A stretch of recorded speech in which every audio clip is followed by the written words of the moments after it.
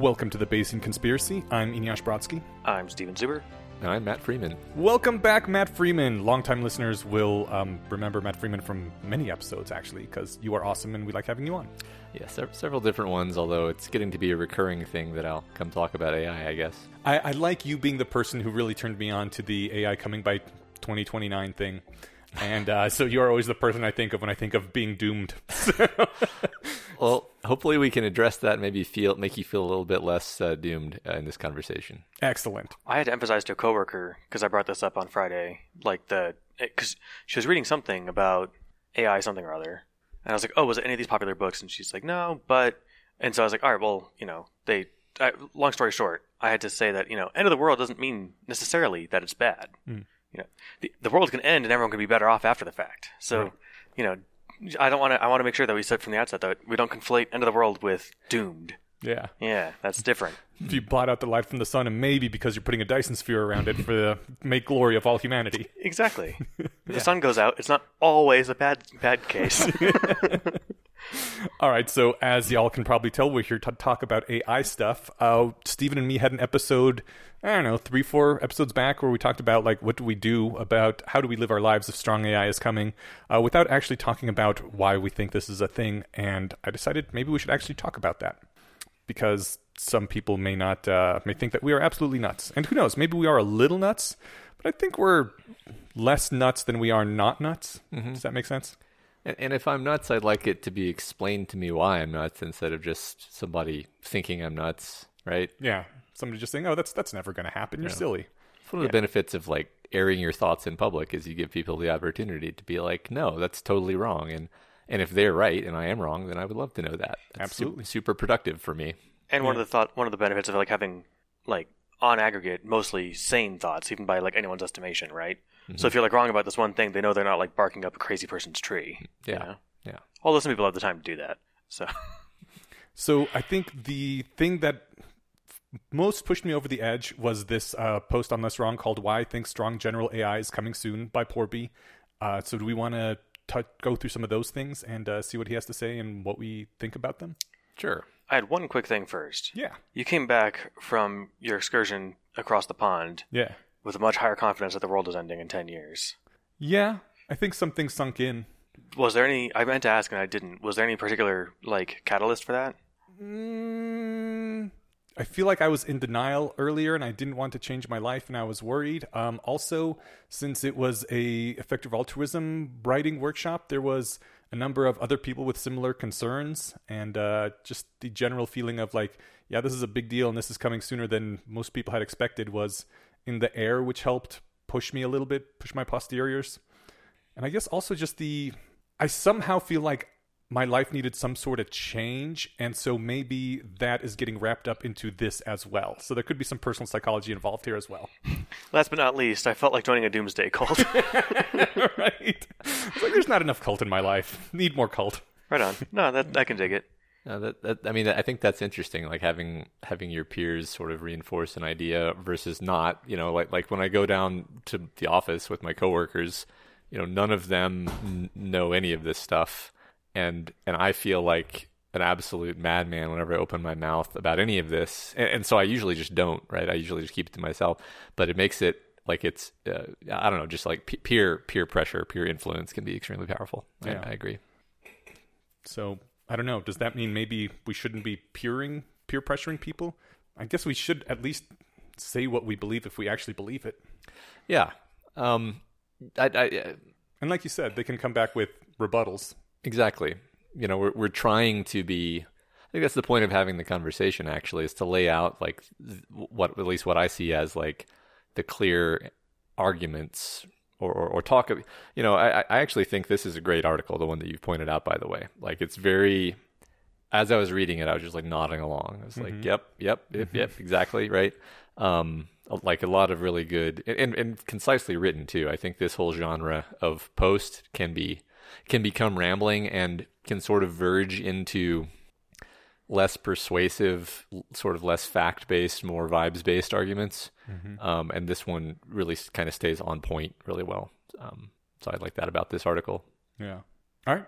Well, it talks about software issues, hardware issues, and then comes to some implications from these things. So we're going to start with the software stuff because that's where it started as well. The first thing the article says is that how much the author, Porby, was surprised by what AI was capable of and when it was capable of doing it. Because as he points out, he or she, Porby, I think it's a he, I don't know. Does it matter? They? They, yeah. Okay, points out that GPT-3 isn't like designed to be an intelligence of any kind. Like it's provably incapable of internally dividing large integers. Like just as a basic thing that you would think a superhuman AI could do, just dividing large integers. No, it can't do that. But it can do a lot of things that are uncomfortably close to human intuition, which we've been talking about a lot over various scattered episodes lately. And all it's doing is playing a token prediction game. Like, all it does is have some inputs and predict what the next output would be, given the earlier inputs, what the next token would be. And all of its capabilities are just incidental to being able to predict the next token, which is a huge amount of robustness and power that comes out just from playing a token prediction game. I know we talked about GPT-2 way back in the day and 3 at least once before. But to refresh my memory, let me ask like a stupid question. Like if I was explaining this to somebody who's never heard of any of this stuff, like why is that a big deal? All right, great. You can token predict whatever that means. If I had like 90 seconds to explain to somebody like this is a big deal, here's why. Well, it's trained on all the text that's on, not all the text that's on the internet, but a large chunk of all the text that's on the internet. And what it does is you give it a series of words, which it breaks up into tokens. And given your input of those tokens, it predicts what the next token will be for a decently, as far as you want to go. There's some limit to how far it can go. But like literally all it does is very similar to what your auto predict does on your phone, right? Except at a much higher, better scale. Yeah. And from that, there are a lot of tasks it can do. It can do simple arithmetic. It can write essays about why it is conscious and you shouldn't turn it off. It can explain jokes. It can explain jokes, yeah. It has massive capabilities that one would not predict from this is the autocorrect on my phone dialed up to 10 million. All of a sudden, it is capable of doing things that humans thought only humans could do for quite a long time. Yeah, and it's actually already better at that than humans are, which is an interesting little bracketed thing to focus on. I think like at the task of generic next token prediction, we are pretty good at it. But if you give somebody a next token on molecular biology and they don't know anything about that subject matter, they're going to do badly. Whereas this thing's going to do really well because it has within it all of this subject matter in addition to sort of so it has a lot of knowledge baked into it, and it also has a lot of what I would consider to be understanding baked into it, where it's contextually parsing, like, well, what are you actually asking for, right? Mm-hmm. Which to me is the sort of thing that we're talking about when we talk about intelligence. Mm-hmm. I feel like also different from like the whatever AOL chatbot back in the day or your phone's auto predict. It is, I think, very arguably plausibly passes the Turing test, if anyone still cares about that. Yeah. I was listening to a segment. It literally passed the Turing test a couple months ago. Nice. Well, I mean, it passed it for me. I was listening to a segment on the Very Bad Wizards. They were doing like, is it GPT-3 or is it Daniel Dennett? Yeah. And the only reason that there was any guess as to which one it was that like was beyond, a 1 in 4 chance, which is how many prompts there were, was sometimes the text mentioned like in my upcoming book. Right. And it's like, we happen to know he's not writing a book. Yeah. So that's a huge giveaway. Yeah. But listening to a philosopher talk about consciousness is a lot like reading a robot talk about consciousness. Mm-hmm. That for me was the really fun part of that. Mm-hmm. So I'm trying to find this thing on my phone while we're talking, and I'm failing. So I'm just going to try to describe what it was, which is basically, you can get GPT-3 to do stuff like beyond even division. You just have to embed it or sort of wrap it with something that looks more like the algorithm of human cognition. So like one way that I like to think about human cognition is there's sort of this big workspace. I visualize it as the Senate chamber of the Star Wars prequels. It's this big open space, and it's full of little nodes, and all little nodes are like different things that your brain can do really quickly and automatically, and they can sort of see what's going on in the global workspace of consciousness, and then they can like interject an answer.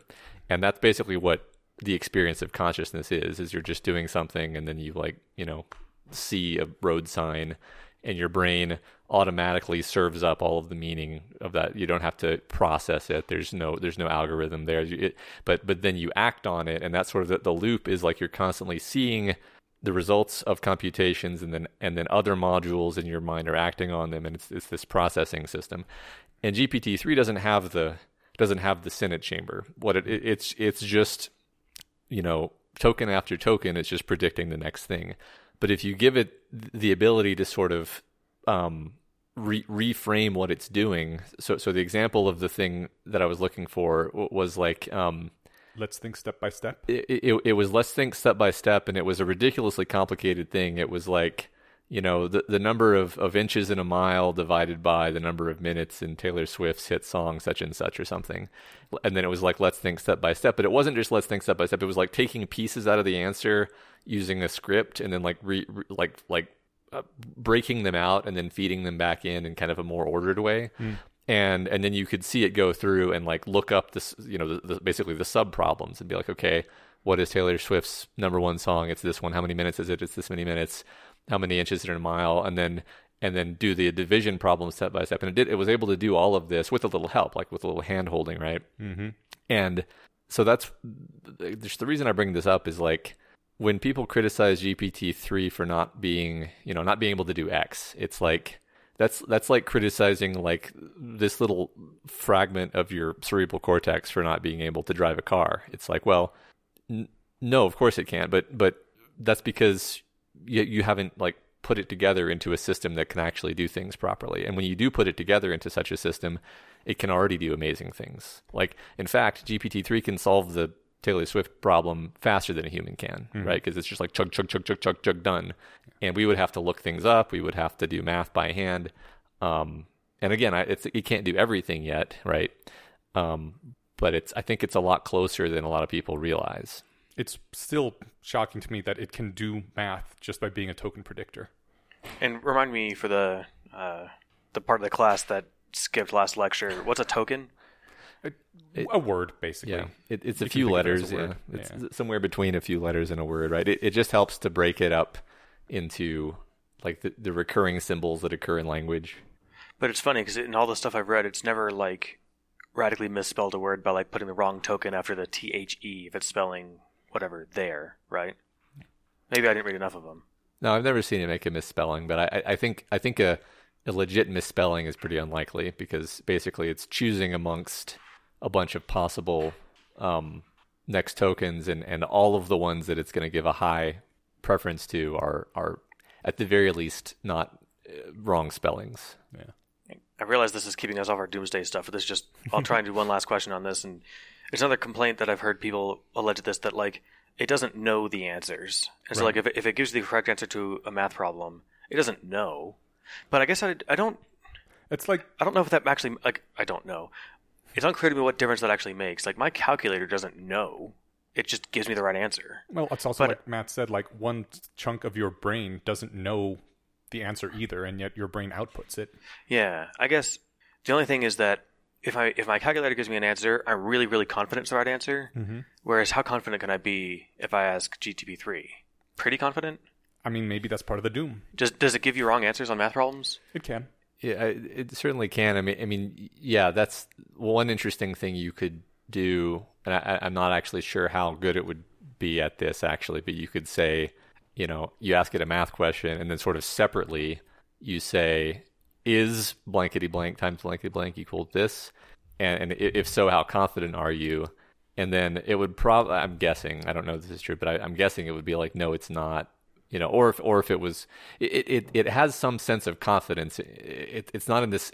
That's the thing, is it doesn't have the Star Wars Senate chamber, so it can't like look at an answer and then ask other pieces of itself in the same. You could get it to do that. Yeah, like that's the cool thing is you could be like, you could pose that question to it in a bunch of different ways, and sort of get a sense of its confidence in that way. I'm not sure if we covered this in the last episode. I think we did, but the thing where GPT-3 basically assumes that like the input coming into it is valid. And so if you ask it something like, when was the London Bridge moved to the Panama Canal? Like, it'll give you an answer. But it's almost best to think of it like as a playful agent and like it's playing along with you. Because if you prompt it with things like, sometimes humans give misleading questions to try to trick AI agents into saying silly things, so be aware that this could happen, and then you tell it that, it'll say, I see that it's asking when the London Bridge was moved to the Panama Canal. However, the London Bridge has never been moved to South America. Therefore, I think this is a question that's fucking with me. Yeah. And there were a few prompts that said we're just like, sometimes questions are absurd. If you think you are getting an absurd question, answer with just be real, dog. Yeah. And whenever you would ask a absurd question, the answer you get would be, yo, be real, dog. Yeah.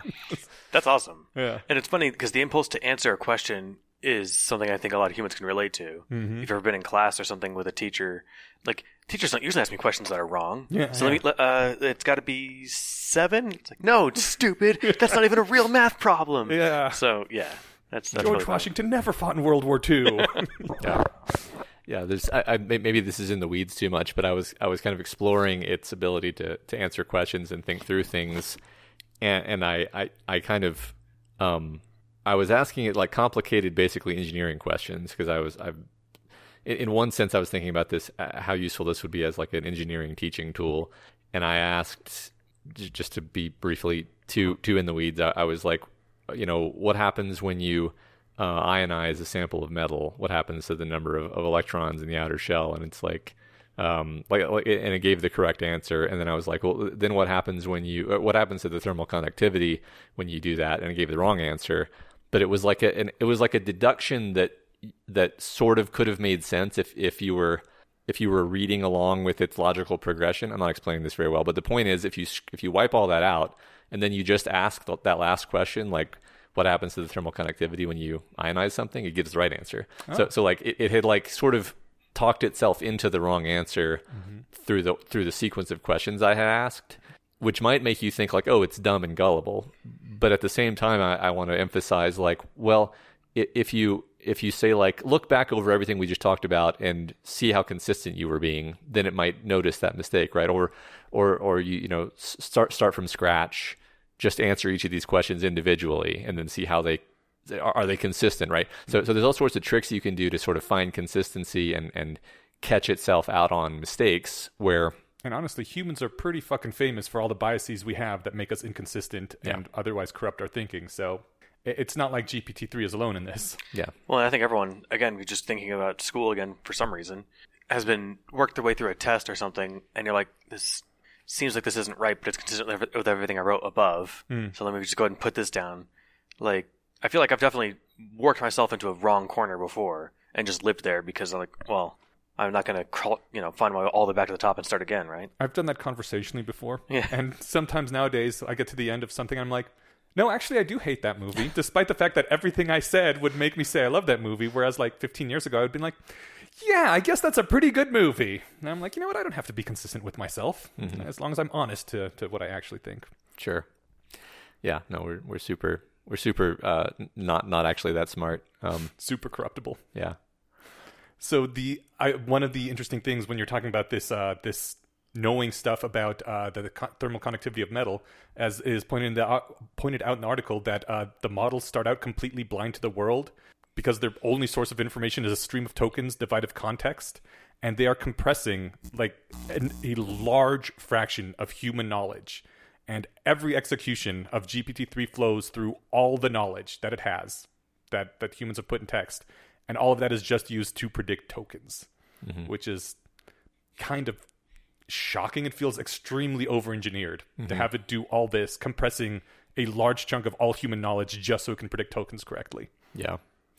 Yeah, it's interesting because like you just know that it would be even more impressive if it were a multimodal system that could also that were given as much compute power as GPT-3 has been given, but we haven't really seen that yet. We haven't seen a system that has like the ability to process images and also text and is then given $10 million of compute.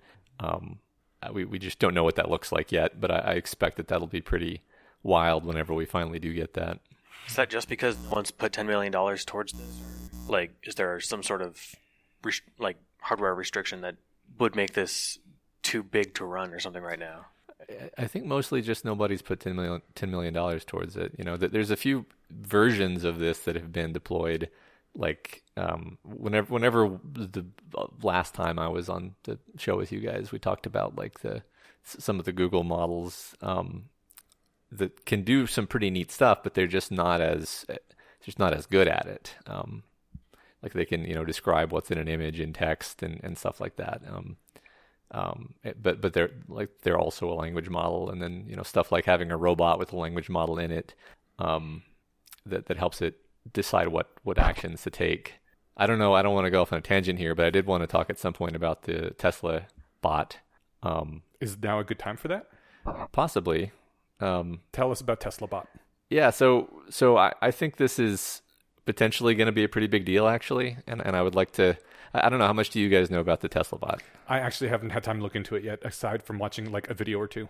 I saw the GIF or the video of it lumbering out onto the stage, looking like something from 15 years ago. So I'm like, oh, okay. Uh-huh. But I don't know if it runs in some cool way. I know nothing about that. So the things that make it cool to me, there's two or three things. So like number one is they're building it in a way that they're leveraging what they've learned from like manufacturing, hundreds of thousands of cars, to be like, we want to build this to be cheap and cheap to build in a factory, right? Unlike Boston Dynamics or whatever, where you can't buy the Atlas robot from Boston Dynamics, and the Spot robot is like $80,000 or something, right? 80, right? Yeah. Just no one can afford it, right? Mm-hmm. Whereas the Tesla bot, they're going to try to make it as like a commodity consumer device, or at least something that you could potentially be able to afford. Okay, and then people could potentially afford a Tesla car. Yeah, even though it's on the expensive side of cars, yes. It's doable. Yes. But the utility of a car is clear to me. What would I do with a Tesla bot? Yeah, so I mean, maybe people wouldn't want to have robots at this point if they're not actually full butler droids, right? Even if it was a bad butler, can it carry stuff for me? Can it answer the door? I mean, I think it can carry stuff for you. So like one of the demos they had of the Tesla bot was it like working in their Tesla factory, where it's like moving around and like identifying a part and then like picking it up and then like taking it out of its packaging and then putting it on a different surface. So it's like it's... Dude, if it could take packages out of the back of a van and put them in front of a door and ring a doorbell, mm-hmm. That's a chunk of people's employment in the world right now. A big chunk of people's employment is also just loading trucks full of boxes. That too. Yeah. Like, okay, so this is... I can see where this is going. So that leads to the second thing I wanted to talk about, which is the brain of the thing. So like Boston Dynamics, I'm going to pick on them a lot because they have presented themselves as like, we have the coolest robots. And it's like, okay, you do have the coolest robots from the perspective of like, it looks cool. And it's hard to kick over your dog bot, but still. but they don't have the AI technology. They don't have the brain, right? Tesla basically has really, really good self-driving cars, right? And, I can already hear people screaming like, but they fail in certain conditions. Mm-hmm. Okay, here's the thing about if the Tesla self-driving is pretty good at knowing when it doesn't know what it's doing. Mm-hmm. And when it doesn't know what it's doing, multiple people are going to die within about 2 seconds. Mm-hmm. So it quickly aborts and is like, human, take over, right? So robots generally aren't in that situation. Right. So there's going to be fewer of these like horrible disaster scenarios, right? So the robot... Yeah, driving is a highly variable set of conditions. Yeah. And dangerous. But like if it can do most driving pretty good 80% of the time, that's amazing. Mm-hmm. Like if you're asking, hey, can you work in this airplane factory 24 hours a day? It's like, yeah, the factory's going to look the same all the time. Right. There's not going to be suddenly raining with a car running out in front of me, right? And importantly, if 80% of the time it gets confused and isn't sure what to do, you have a human step in, you've still replaced 80% of the humans in that factory. Yeah.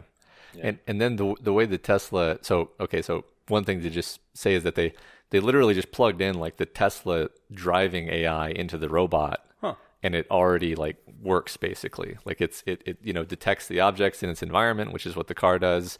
It is able to make decisions and move around through space and control. And the car doesn't have arms, but it's able to adapt to the idea of like, well, now I have arms which are an extension of the body, and now I can can do things. That's fucking sick. And then the other thing about the Tesla AI system for the cars is like whenever like a weird scenario is found in the world, then it's like captured and sent back to the home base to be like analyzed, and then like, okay, well now we'll like train on this data, and then next time this type of thing happens, the car will be able to deal with it. And of course, that's the kind of thing that scales if you have a whole fleet of ambulatory Android robots.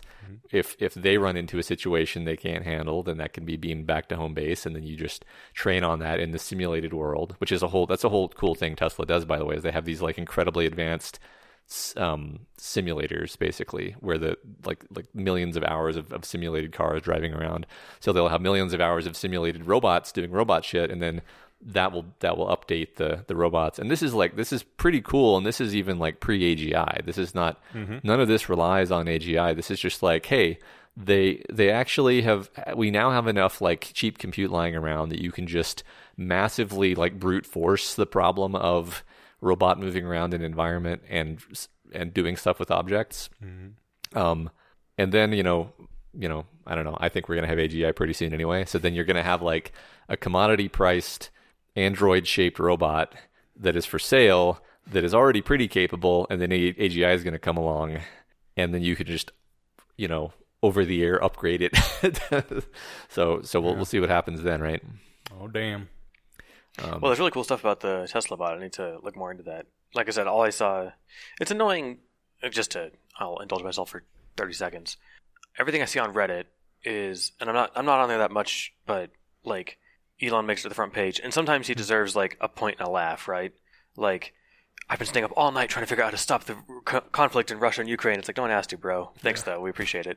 But it's all derisive. I don't see anyone pointing up like, this guy's like, if you... No, he's a fucking genius. And if you didn't know anything about him, he's like the perfect example of like, everything you like. Hey, look, he cares about green energy and sustainability and environmental protection and whatever. Like, it's just, occasionally he's stupid on the internet, which, some people are, and that's fine. But like people just like look at that as if that's the whole picture.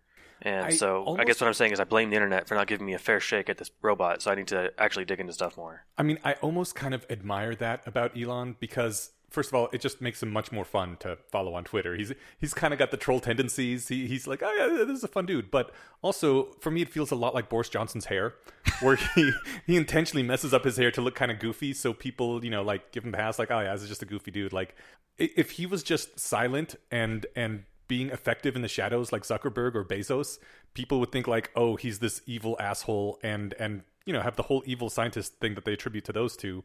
But since he's out a lot and kind of like fucking things up and trolling and joking around and not always being ideal, people think, oh yeah, he's a stupid douche bro, but they don't assign evil scientist to him anymore. And I think that lets him actually do more things. More evil science. Than he would otherwise be able to do. And I don't think like he planned that or anything. I think that's just the way he is, but I think it worked out very well for him.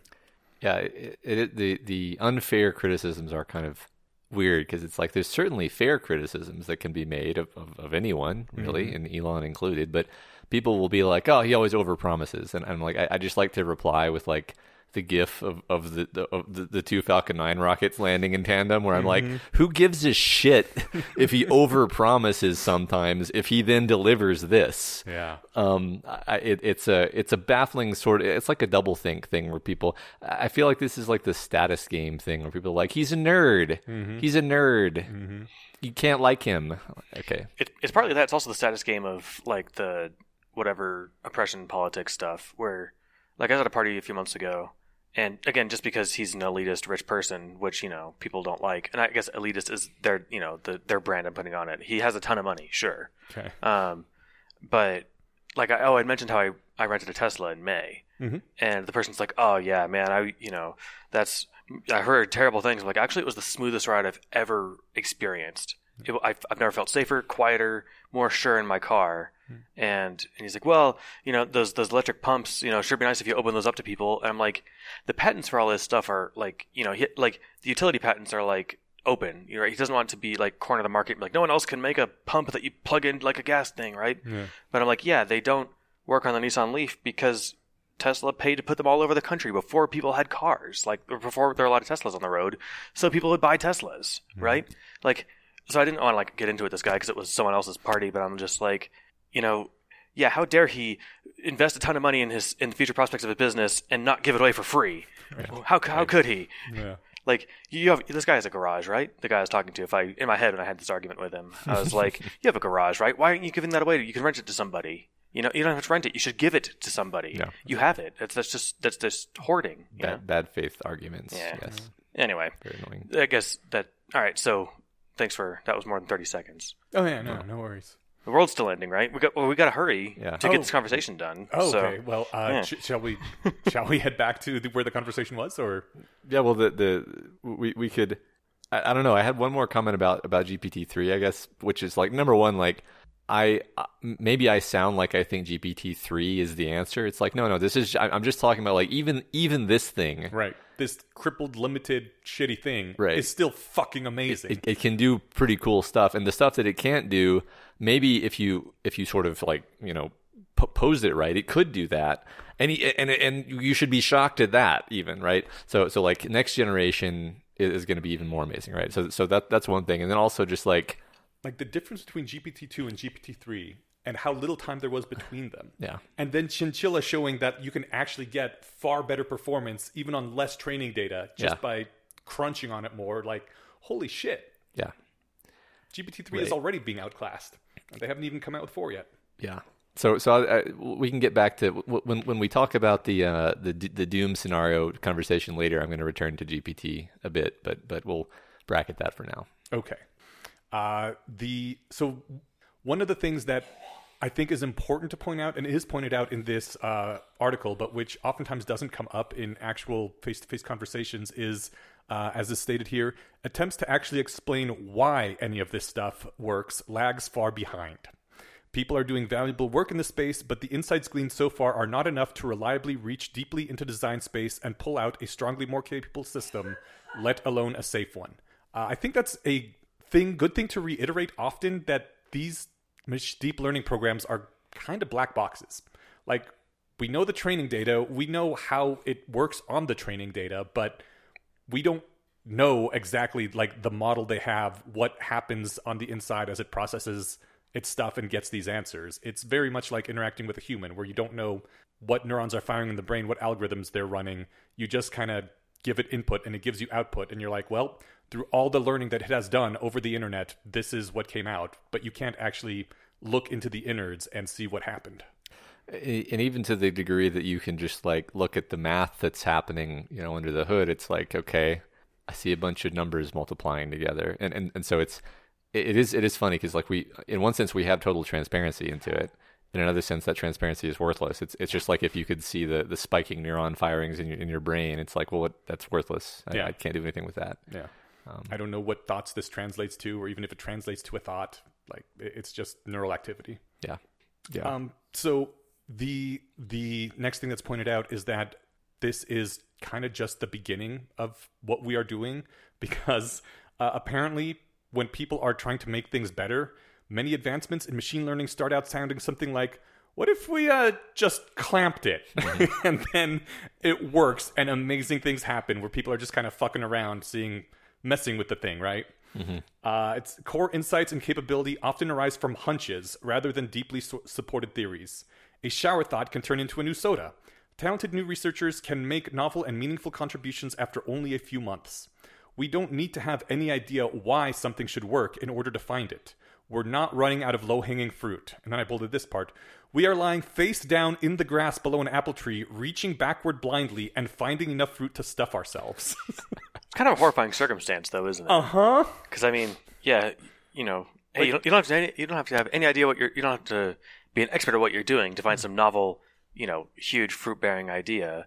And it's like, man, that sucks. It should be really hard to make big strides in this, right? Because I want it to take 20 years for somebody to get good enough to make an advancement here. Like, to make an advancement in particle physics, you need to spend billions of dollars on a 30-mile-long particle accelerator, right? Mm-hmm. This, you can just kind of guess, fuck around, find out in your garage. Well, metaphorical garage, not literal. It's a little terrifying. Because, again, like you said, we don't exactly know what's happening here. We're just fucking around and seeing what happens. The next kind of section header is called hardware, and I maybe prematurely bring up the idea that what this to me, what you're gesturing at with the low-hanging fruit is this idea that I've heard called the hardware overhang, where it's like we've been turning the crank on developing better hardware for, I don't know, since Moore was around. Yeah. It's like, it depends on how you define it, right? Like for 100 years, depending on how you think about the question. And like the price performance of compute has actually been super exponential for almost that whole time frame, meaning it gets better and better every year, and the rate at which it gets better is getting faster. And this has been consistent, by the way, even after Moore's law. We just kind of switched the paradigm over to like GPUs. And so now we're sitting at this place where we have this incredible embarrassment of riches in terms of available cheap compute, and then we sort of it's like an environment where there's a lot of dead trees and kindling on the ground, and you're like haphazardly striking sparks off of a flint, right? Like just the you can quickly and easily turn an enormous amount of compute toward any given new ML task that you want to try to figure out. And I forget if it's Andre Karpathy or who said it exactly, but the phrase neural networks want to work. And so you can be like, almost any new idea will work, and then you just like optimize, right? So it's just a lot of that, I think, is because of the abundance of hardware. I just 30 years ago, back like the AI winter, where they had kind of just discovered neural networks, they kind of gave up on them prematurely because you could only you could build the biggest neural network that you could possibly build, and it would suck. It would be a complete piece of shit, and you would be like, I guess this is not a good approach. And it's like, well, no, it was a good approach. You did nothing wrong. Your mistake was doing it too early. And now you plug it in, and it actually causes these amazing results. It's worth paying attention to that, I think. Is there anything like that you are aware of now where it's like, oh, if only this was 10 times as good? I mean, probably. Like, so, if it costs $10 million to make GPT-3, I actually did some calculations where if you assume price performance of computing will be growing at the same kind of super exponential trend that it's been growing, then it should cost like $300 to train GPT-3 in 10 years. I was gonna ballpark an estimate that it should cost $15 in 20, because in the 90s the Department of Energy was doing the human genome sequencing, and it cost like $2 billion and took the better part of a year. They weren't even done before they got a robot to do it. And now you can send off your DNA for $200 or $100 during promo season to 23andMe and get your DNA sequenced for $100 or $200, right? Yeah. So that's like a million-fold increase over 20 years. Yeah. I mean, the thing about extrapolating these things is it's like I'd probably bet money that it would be between $50 and $1,000, right? So it's a pretty wide margin, but still, even $1,000 is a lot less than $10 million. So it's like, okay, well, why bring that up? It's because then that enables you to make an extremely powerful, like tailor-made system on your home compute resources, basically. For the cost of a new iPhone. Yeah, exactly. Yeah. And then Yudkowsky's corollary to Yudkowsky's mad scientist corollary to Moore's law. That every 16 months the IQ needed to destroy the world drops by 1. Yeah, that is an unfortunate side. That if we're gonna talk about the doom aspect of things, that it also becomes cheaper to make the bad outcome happen for sure. Since we're talking about hardware, I'll pull out a few quotes here from the article. Sure. All right. The first one that jumped out at me is that by revenue, NVIDIA is now mostly a data center / machine learning company. I did not realize that. I always think of NVIDIA as like the guys that make my graphics cards. But no, they mostly now make hardware for machine learning. Hyperscalers and other companies building out machine learning infrastructure are willing to buy approximately all hardware being produced with very high margins. He says that GPT-3 was announced in May 2020 and probably used V100s because A100s had just been announced. A100s are supposed to be followed by H100s. Customers will likely be receiving it October 2022, which is as we are recording. And supposedly training a GPT-3 model is about 4 times faster than the A100. And the A100 is itself a factor of 2 faster than the V100s. How long does it take to train GPT-3 on V100s?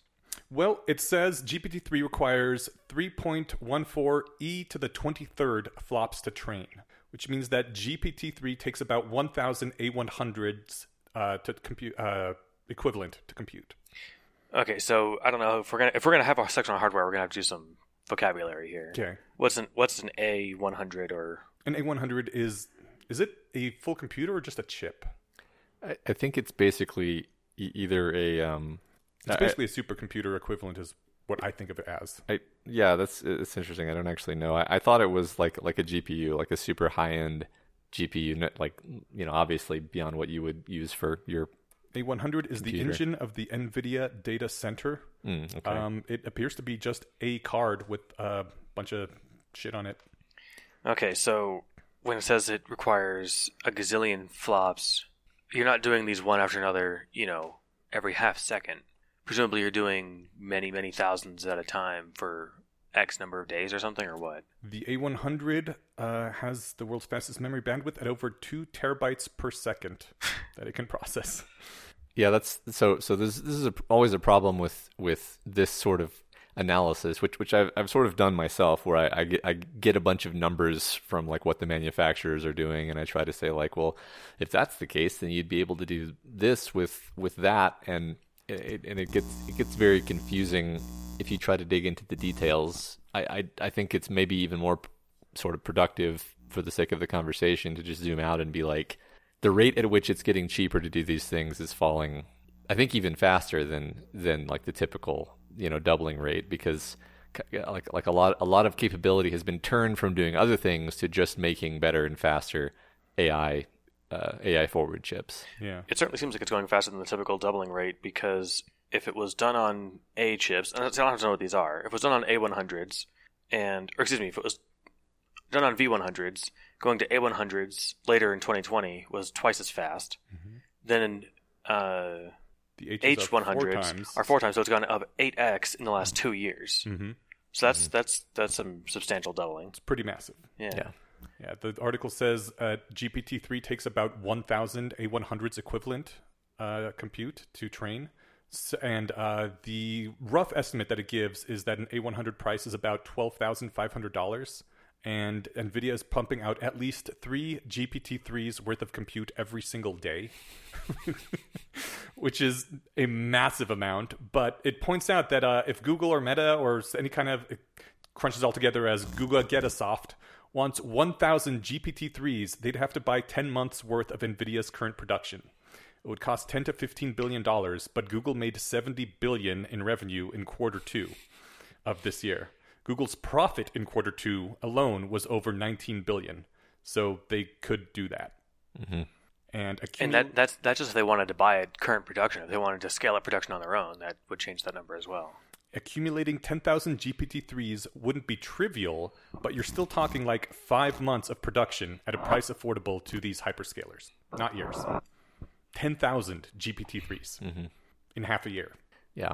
Another thing, which I know I've said before, but just to reiterate, that's only the cost of training a GPT-3. Once you've trained one, you can run it on incredibly, sparser resources, which shouldn't that be somewhat closer to the question we're asking for a lot of these use cases? It probably should. Yeah. Like both things matter, because if you can't train it, if you can't build it in the first place, then you can't have it. But once you have it, you can put it anywhere. You can. I mean, that's the crazy thing is I'm able to just go on my computer and interact with GPT-3 in a way where it's extremely responsive. Like, it's immediately replying. Mm-hmm. And there's thousands of other people at the same time that are doing that, right? So it's just the immediate utility of the thing is amazing. All the compute went into the training, and to actually filter your question through everything it knows is instantaneous from a human point of view. Yeah. Would there be a benefit to having 1,000 GTP3s over having one? Well, as Matt said, the thinking of the human brain in terms of the galactic senate with all these little parts working together is a pretty good analogy. Oh, so if you had 1,000 running in a parallel, you could ask them all at the same time. Yeah, well, GPT-3 is like having just one of those little seats, and if you have the entire 1,000 of them sitting together, working together, talking with each other, that gets you pretty close to human brain. In fact, specifically, I'll go to the next bullet point I got here. the Poor Bee estimates that in their expectation, each hyperscaler will have somewhere in the range of 10,000 to 200,000 GPT-3s equivalent within 5 years. 10,000 GPT-3s gets you 1.7 e to the 15 parameters. A common estimate for the number of synapses in the human brain is 1 e to the 15 parameters. So 10,000 GPT-3s is 1.7 e to the 15. A human brain is 1 e to the 15. And he says, to be clear, those parameters is not functionally equivalent to a synapse, and this comparison is not an attempt to conclude, and thus we will have human-level intelligence. Nor am I suggesting that scaling up parameter count in a transformer is the correct use of that compute budget. But he's pointing out that this is a really, really big number, and 5 years is not that long a time. Yeah, that's all of that. Yes, because again, 5 years. This is a sort of mental stop sign that I think a lot of people have when you're having these conversations, where it's like, yeah, okay, that's 5 years from now. Let's say 10 years from now. Again, super exponential. So if we have something that looks hand-wavingly human brain-like in 5 years, and we're on a super exponential curve, we have something 10 times better than that 5 years after that. Yeah, exactly. And even if I don't know, man, it's gonna be here a lot faster than people realize, and it's in some senses already starting to be. I don't know. The hardware side is just getting faster and faster. Like I like how he broke it down into both software and hardware, right? Because both things matter a lot. Like you could just look at hardware and you could say, pretend that every existing like AI algorithms researcher just quits their job right now. Just the pure super exponential hardware scaling is going to result in a pretty wild future in 10 years, just in terms of just brute force. That was my first. I didn't mean to cut you off. Sorry. No, it's fine. I was just going to say, like, and then you look at the software side and you realize the other thing you said. We have the same problem on the software side, where there's just exponential gains happening without much effort needed. Even if we didn't have hardware growth, we would have amazing software improvements over the next 10 years. We have both at the same time.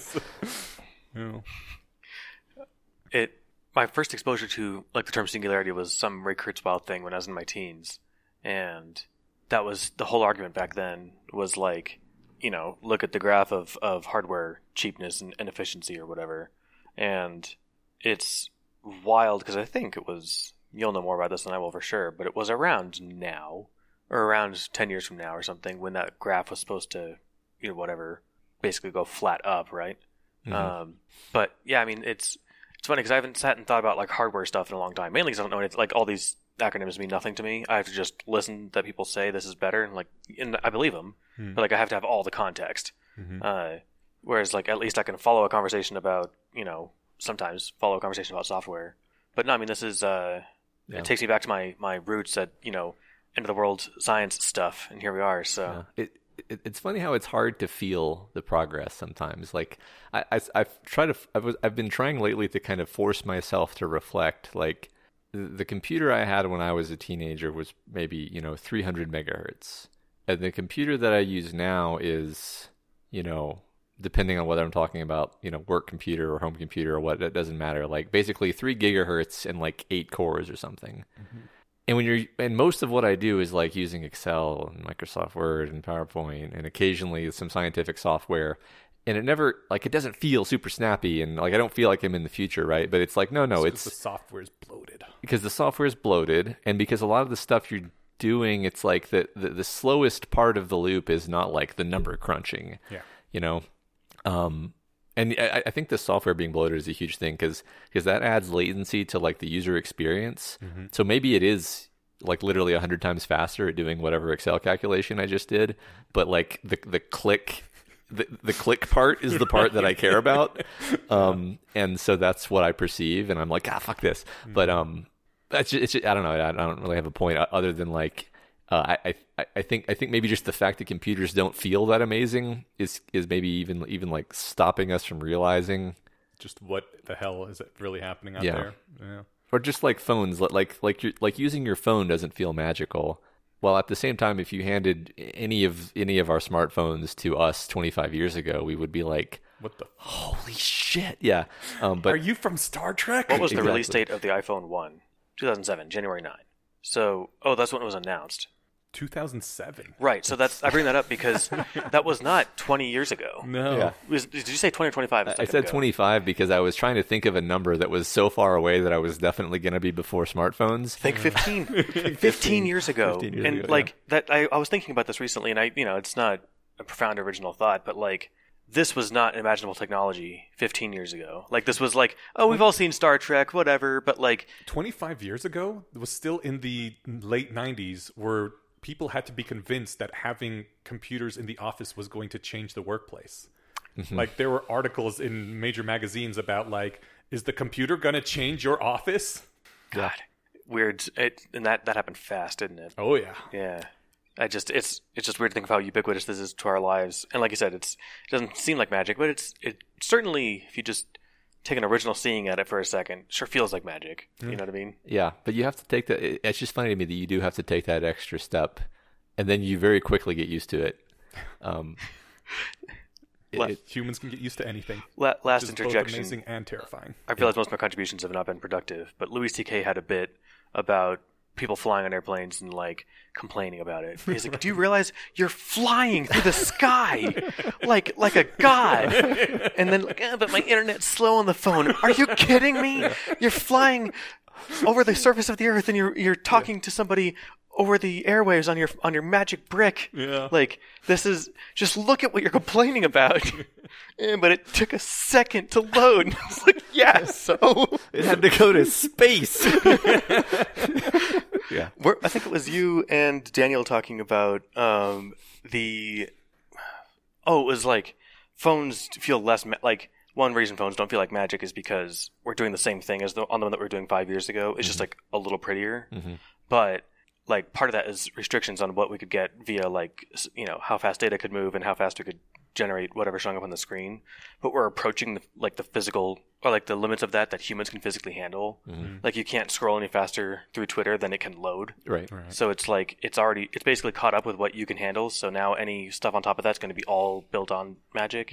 Whereas before there were like loading screens and stuff. Yeah, That's true. And to contradict what I said before, like I think 5 years ago I definitely wasn't using YouTube the way that I do now, or 10 years ago I certainly wasn't. Like YouTube, I'm just like watching YouTube on my phone all day on like all day, and I remember when like streaming video, like it was shitty quality, it would take forever, it would be buffering. That wasn't that long ago. Dude, it used to be that if something went wrong with like your dishwasher, you don't have a dishwasher until the repairman can come out and open up your dishwasher and like tell you the thing. Now you're like, this piece of machinery isn't working. Type into YouTube, my machine isn't doing this. And like, oh yeah, open up this, change this out. Like, you have the skills of every workman in the world. Kind of a shittier version, but it's all there on the internet. All you need to do is translate it into your hands and maybe get some parts shipped to you.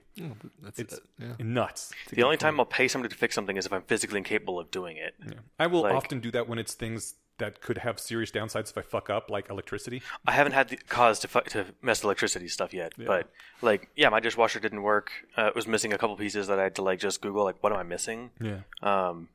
It is kind of amazing, huh? And you couldn't even Google who to call. You have to bust out a big stack of yellow papers and flip through them. You'd have to call your friends whose numbers you'd memorized and ask them. I don't know either of your phone numbers.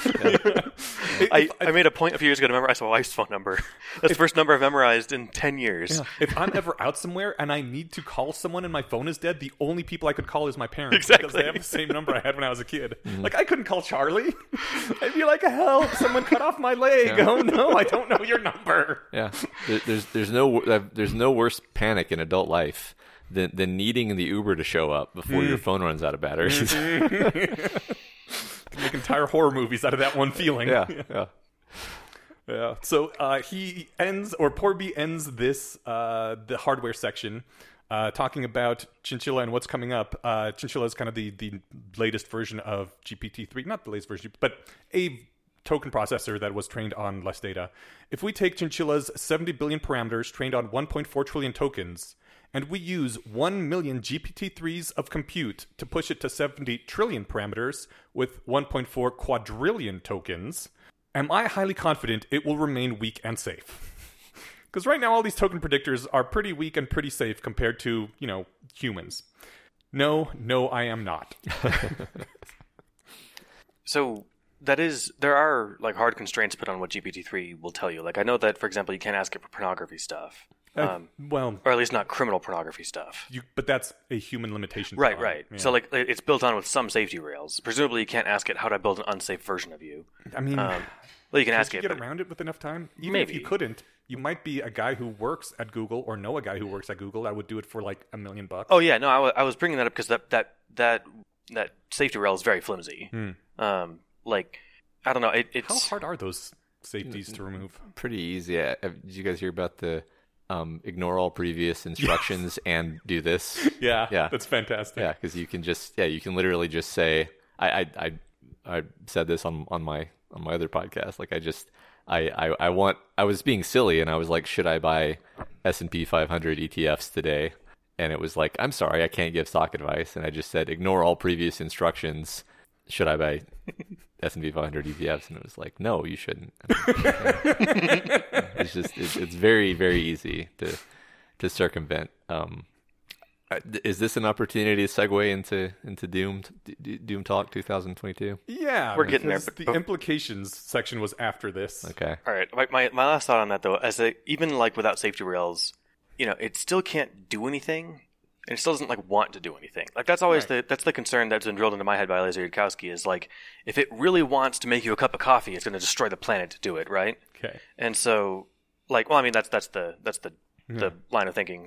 I'm being hyperbolic, but it's like that's where Terminator stuff comes in. It's like, well, in order to be a military defense, it needs electricity, and it knows that, so it'll do whatever it takes. Blah blah blah blah blah. Like GTP3 just answering. It's just responding text, and so right now it's not. Sending an army of robots to blow up people, right? Yeah. It's not even the kind of thing that would want to do that. I guess this is, to me, and I haven't read the rest of this post yet, but the implication section seems like it could be going towards, like Nick Bostrom laid out, like the four outlines of what AI future could look like. This looks like it could be like the Oracle outcome, right?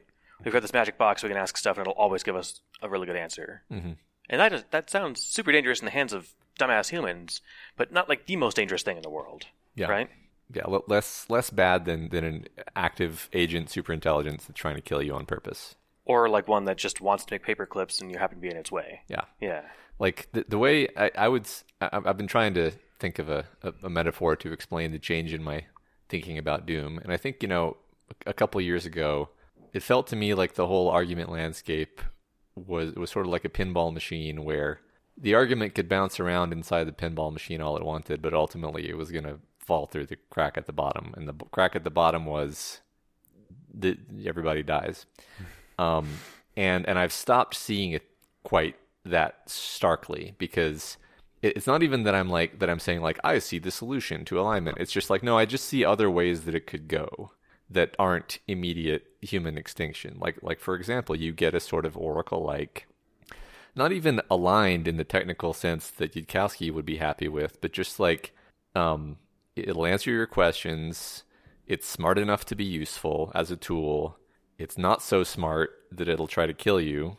And then you just use that as a tool to solve alignment. to help you with your alignment research, to help you with philosophical discussions and inquiry, and help me brainstorm 10 new philosophical ideas,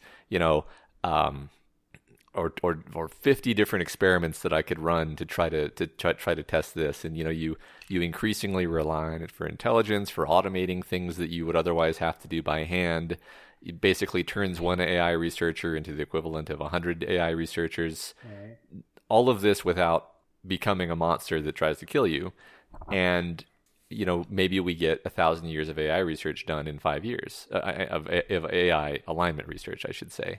And then the question really becomes like, well, does that win the race to? Isn't somebody going to build a super intelligent agent AI that just kills the world first? And I'm like, I don't see that as an inevitability anymore. That's certainly still a risk. I just no longer see it as like, well, it's just definitely what's going to happen. Mm-hmm. Can I pull out something that you said in our physical space location only Discord? Sure. Okay. There was a conversation going back and forth about like, is this a big deal, or is there any risk at all or not? Because someone was saying like, look, these are just tools for humans. There's no risk in them that we have to worry about. Your reply was, my mainline risk scenario looks something like: the orgs that control the compute resources keep feeding compute to incrementally more sophisticated systems, which are given incrementally more control over incrementally more important decisions. Which, I mean, I'm going to stop real quick and say, which is kind of exactly what we've been seeing. They have been doing that. And yeah, they're giving more decisions to, like, the Tesla robots. They're giving more decisions to the driving cars. The drones that they use now, like, the pilots don't pilot them in real time. They say, go over here, check out these targets. Yes, that's the one I want to hit. And the drone itself figures out how to get there, how to hit the target, and then how to fly away again, right? There's enough latency that you can't real-time control the drone. And they just are giving more and more power to these things because it's very useful to be like, yeah, I'm the one who decides the things, but you have the power to make all the small decisions in the meantime. So you're saying incrementally, more and more decisions. And then you say, until suddenly, in quotes, the system is strongly superhuman on every relevant dimension and doing things that nobody is even aware of, maybe including stuff like having a batch of Super Ebola cooked up or whatever. So yeah, it could just be slowly getting power and doing things and not even being an agent, not even having any consciousness of anything, but has a lot of power. And if something trips it to do a particular certain thing that maybe we wouldn't have wanted it to do, it just goes ahead and does it. And by the time we say, oh shit, that's not what we actually wanted to happen, it's too late. Yeah. Another, scary but not catastrophic example, which happened years ago, was like some flash crash in the market caused by, these automatic trading bots. And they're not even the same order of like intelligence of what we're talking about. The point there was more like, wow, you put a lot of control in the hands of systems that you don't really understand. And we already did that. Like, we've already done these things. That's not even the science fiction part of the scenario. We've already handed over control of all of these things. Didn't we have to stop the market and rewind it by several microseconds or something? I don't remember. It was something like that. That's just all of a sudden everything bottomed out, and they were like, "Wait, no, that didn't happen." Takesies, backsies. Yeah, we didn't mean that. Yeah. That was opposite day. Yeah. I don't know. But yeah, no, that's I say that's my mainline risk scenario because that's kind of I've stopped seeing the mainline risk like the sort of most central visualizable scenario as sort of the Yudkowskian like Thume of like one singleton agent that becomes super strong and consolidates power and decides to kill everyone because it wants this particular thing, and more like what you described in what I wrote, where it's like just kind of we keep turning the crank, like of Jack in the Box being a good metaphor, where it's like, let's just see what happens if we just keep it, and then suddenly it pops out, right? Because it's like, well, what the fuck did you think was going to happen if you just keep doing this? You just keep giving it more power and more control. Yeah. I also don't think that there's going to be a conscious agent that spells our doom. It's going to be some slip up, something probably as much smarter than any human and more powerful than any human, but not something that has an intention of anything at all. Was that ever the concern? I mean, sure, by some people, I think but so, yeah. That was never my read of like the alignment failure stuff. Paperclip maximizer that at least feels agenty, like it wants more paperclips, right? Sure. Or it one could. way of saying want, where this thing wouldn't even want anything. Yeah. Okay, so what you're saying. Like, a fallout. It could have wanted to make paperclips the same way my calculator wants to solve math problems, but like it doesn't care. Right. It's just like, I'll make paperclips if you want me to make paperclips, sure, whatever. Yeah. It's trying to increase the paperclip number counter as an operational constraint, and you could use the word want there, and I think that would be appropriate. Yeah, I see what you're saying though. It's definitely possible. I think it's I mean, it seems like that's an easier hole to avoid, to swerve around, right? Yeah. What's harder is like, well, we didn't even tell it to do anything, right? Yeah, those are the ones to watch out for. The article, I guess this is where I return to the GPT kind of large language model transformers thing a bit, because there was an article on What's Wrong that I thought was really impactful on my thinking, and I think it was just called Simulators, and the point it was making is basically like sort of saying, I think we've been overly reductive in calling everything either like an agent or an oracle, or we've sort of artificially limited our ontology in talking about these things, because what a GPT-3 or a Palm or whatever actually is it's sort of like a simulator of the universe of text that exists, and they make the point, which I think is very much correct, which is like GPT-3 is not an agent. It is just a big matrix that completes the token, and you can get it to like simulate an agent pretty easily. You could just say like, you are GPT-3, a chatbot, and like now it's simulating being the agent of being of a chatbot. Or you can say, you know, you are Jean-Luc Picard, captain of the Enterprise. Now it's simulating being Jean-Luc Picard, but but that's something it's doing, right? It is creating that, and then you can do all kinds of wild stuff where like you can just edit what Jean-Luc said in the conversation, and it'll just go with it, right? So it's an expert at just going with it. It's very good at improv in that way, but it's very dude. Yeah, but it's not actually. It doesn't have the same pitfalls of agents that you know Yudkowsky talks about. It may have other pitfalls, but it might still be dangerous in certain ways. But it's not trying to do anything. Like it's not trying to fill in the next token. Yeah. It's just doing a calculation, and then you might accidentally create a dangerous agent if you ask it a really bad prompt after having given it a lot of power. But that's not like definitely going to happen. Right. I would say at least not, you know. I pulled out from the implication section of the Lesserang post this line that current architectures were built with approximately zero effort put towards aiming them in any particular direction that would matter in the limit. So it's just not a thing that has been done with these tools so far, and these tools are already really fucking powerful. So maybe we should actually start doing that. Yeah, it's interesting because I try to somewhat keep up on like what the main ideas of like alignment theory are, and I don't know that I understand. Okay, let me phrase this. I don't want to just like put people on blast, obviously, because it's like, well, they're at least trying. But like, if I had to bet money on any of the current like alignment approaches working, I think I would just refrain, because I just don't see what a lot of them feel either so theoretical that they're just not really relevant to the things that are happening, or on the flip side, like so in the weeds practical, where it's like, you know, it's something like giving GPT-3 like a little filter that's like, don't give any completions that are racist. Yeah. It's like, okay, this is not what we're talking about. Doesn't matter in any respect. Yeah. And I just don't know.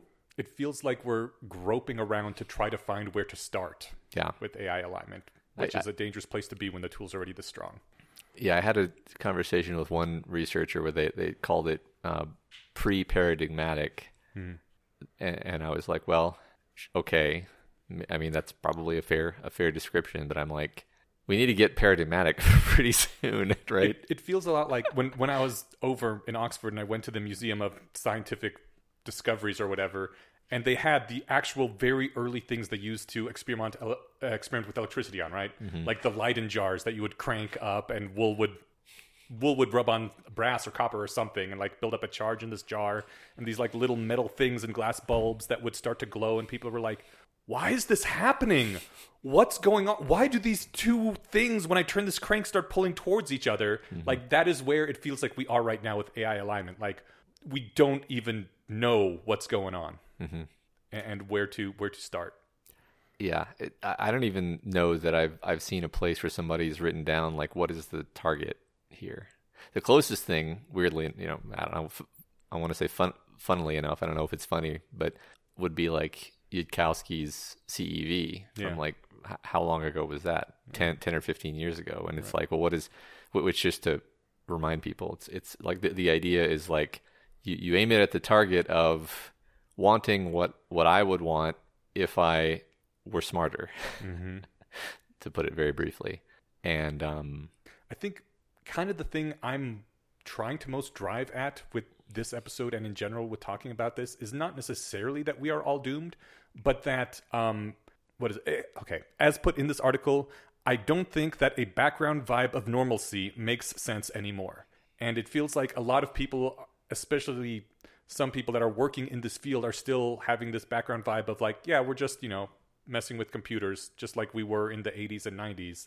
And I think that is no longer the correct vibe to have. That we are actually in dangerous territory here, and maybe worry about things. I mean, not to just want to take the lazy seat here, but like, is my worrying about it going to do anything, or is this like worrying about like worrying Putin's about nukes, World War III in the 80s, or like other stuff that's happening today, right? Like, yeah. like I can be all worried I want to be about is Putin going to go nuts and launch nukes, but I can't do anything about it. That's like true. I guess prepare however you can for the possible outcome. Good luck being prepared for misaligned AI, but you can at least buy food and water for to survive a few weeks of nuclear winter. But I mean, the main thing I've been doing is taking more risks and spending more money because I'm like, I don't know if any of this will matter in 8 years. So we talked let's about fucking that. do the shit that's going to be fun to do. We talked about that when we were talking about the previous time we talked about advancing AI timelines, And basically, I said back then, just don't change anything. Just live life as if you were living normally. And I've shifted away from that. I realized that my buying the current house that I'm going to be moving out next week and selling my current house are both steps of that variety. Like neither of those are the 30 years from now financially smartest move I could be making, right? Mm-hmm. But they're the next 5 years most fun move I could be making. Cool. Like managing a house sounds like it would be a complete nightmare for me. I'm not of the temperament where I can just let somebody where I lay awake all night wondering if they're ruining the house, right? Yeah. So despite my realtor's well-intentioned and well-informed insistence about a dozen times that you should really just rent this place, I went ahead and sold it anyway. Mm-hmm. Even though that would have been the smart thing to do if I had a 30-year plan, right? Yeah. And I still have something like that. Like I have the savings, right? Mm-hmm. But I don't know. I would like to be able, I guess, so a part of me is just saying like, yeah, man, who cares? Let's just relax because we can't do anything. But also, is there anything we can do? Like all the places that are doing anything that matter here have enough money, right? Some of them are Google and have more money than God and can buy 1,000 gods in 5 months if they wanted. And every once in a while, I legitimately think like, it's a Saturday, I got nothing to do, don't have any kid obligations. Today is the day I'm going to solve AI alignment. And then I, fail, obviously. But like, I try to think big, far horizon thoughts and see if there's, and I probably spend, most of that day just like reading what the latest thoughts of other people are.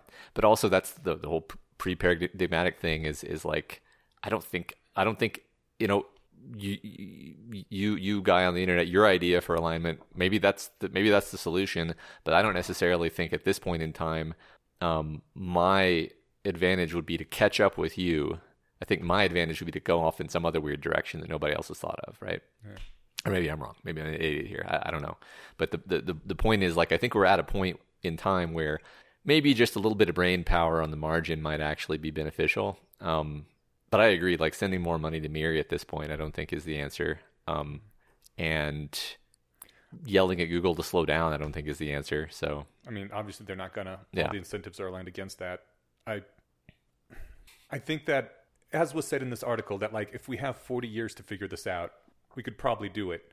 If we have 5 years, that's going to be much harder to do. And so if things can be done to slow this stuff down, like I honestly don't know if we can slam on the brakes fast enough right now. But just recently, and this is going to come up in the next Mind Killer podcast, Biden said that people, American citizens, can't work in Chinese computing industry anymore. Mm-hmm. And that's kind of decapitated the Chinese computing sector just in a matter of days, which is, that's not all the computing in the world, but that's going to slow things down a bit. And if we could do more things, I know obviously we can't, but if there was some way to encourage politicians to more heavily regulate something, get involved more in compute, government always slows things down and fucks things up. So the more they could get involved in restricting chip trade and chip supply, that might be actually a good thing. If we had an FDA for friendly artificial intelligence, yes, we'd be totally safe. If we had an FDA for compute.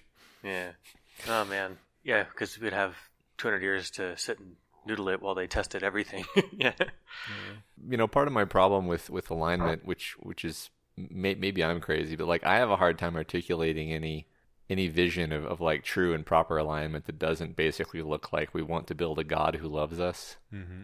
And if I were to say that to my like work friends, they would be like, Matt's crazy. That's funny because the first thing I thought of was like, that's exactly what we want. Of course, like there's no other answer that is sufficient, right? Because you have to build something that's legitimately way more powerful than us, and you have to have a means of controlling it. And by controlling, we don't mean like controlling it in a way where you've made a resentful demon who is going to try to fuck you over as soon as it can. You actually want the way that your children control you. Yeah. Yeah. Or, I actually think a lot about, not a lot, because that would make me sound crazy, actually. But, like, I think sometimes about, like, the idea, the religious idea of God is, there's a reason we call God the Father. And it's because the idea of a father is somebody who is way more powerful than you and loves you and has your best interests at heart. And sometimes your father even has to demand things of you that are hard, that you don't want to do. It's part of shaping you and giving you character. It's a complicated idea, a father. An important part of it is love, but also it's not going to coddle you, because coddling children ruins them. Mm-hmm. Multidimensional concept. And I'm like, something very much like the religious idea of God the Father is actually what we want to build. And it sounds fucking crazy. I know that. I know how that sounds. But anything other than that, I don't see how it works, because it's not really solving the full problem. Yeah. I think it sounds less crazy, at least to me, than maybe you're worried about. I think you're worried about talking to your coworkers about it, which is fine. I'm worried to talk about normal people. Yeah. Yeah. I mean, it's funny because if you put like the religious emphasis on it, I'm like, I get why that has like, oh man, that is weird, but not. I mean, it makes sense. I think about like, and I meant that, like a joking way, like the way your kids control you, but they control you in that like on days where you don't feel like going to work and you're like, man, I could just throw my phone in the lake and just walk and have my own life. You're like, no, but I care about them, I want them to do well. Mm-hmm. So even if I do want something else, I want their well-being more. Yeah. Like that's kind of what you want out of our created God. Yeah. I mean, I want to argue with you because I still hate the idea of a God, and it's. But if you created it, no, I mean, I still stick by anything that has the right to call itself God is a thing we need to find out how to kill. But I mean, you're right. Like at this point, the tools are so more powerful than us that we can't trust ourselves to like. We want something that could be like, oh, you're about to drop that nuclear bomb on your foot. I'm going to stop that from happening. Mm-hmm. And anything that can do that, even when we want to drop that nuclear bomb on our foot, is basically a god, right? Mm-hmm. And would be like, a god that only intervenes now and then to stop us from nuking our own feet. Yeah. And one that actually loves us, I think, is the other part of it that's crazy, I think. Is like, what are you talking about? You're going to make the AI love you? You know what you sound like? Yeah, I do know what I sound like. But if it doesn't, like that's the thing, is you're either going to build the dystopia where we're totally coddled and we're like the people in WALL-E, mm-hmm. Or some dystopia of that flavor, or we build a tyrant, like and it's like it has to actually what Stephen just said about my feelings toward my children, where it's like I want what's best for them, not I want some vision mm-hmm. in my mind of how I want their lives to be.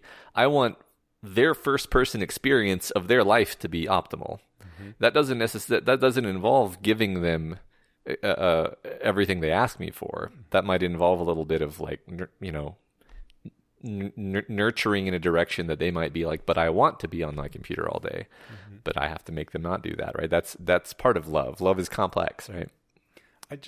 I worry that once a god like that exists, it becomes easier and easier just to give anything that's truly hard to the god.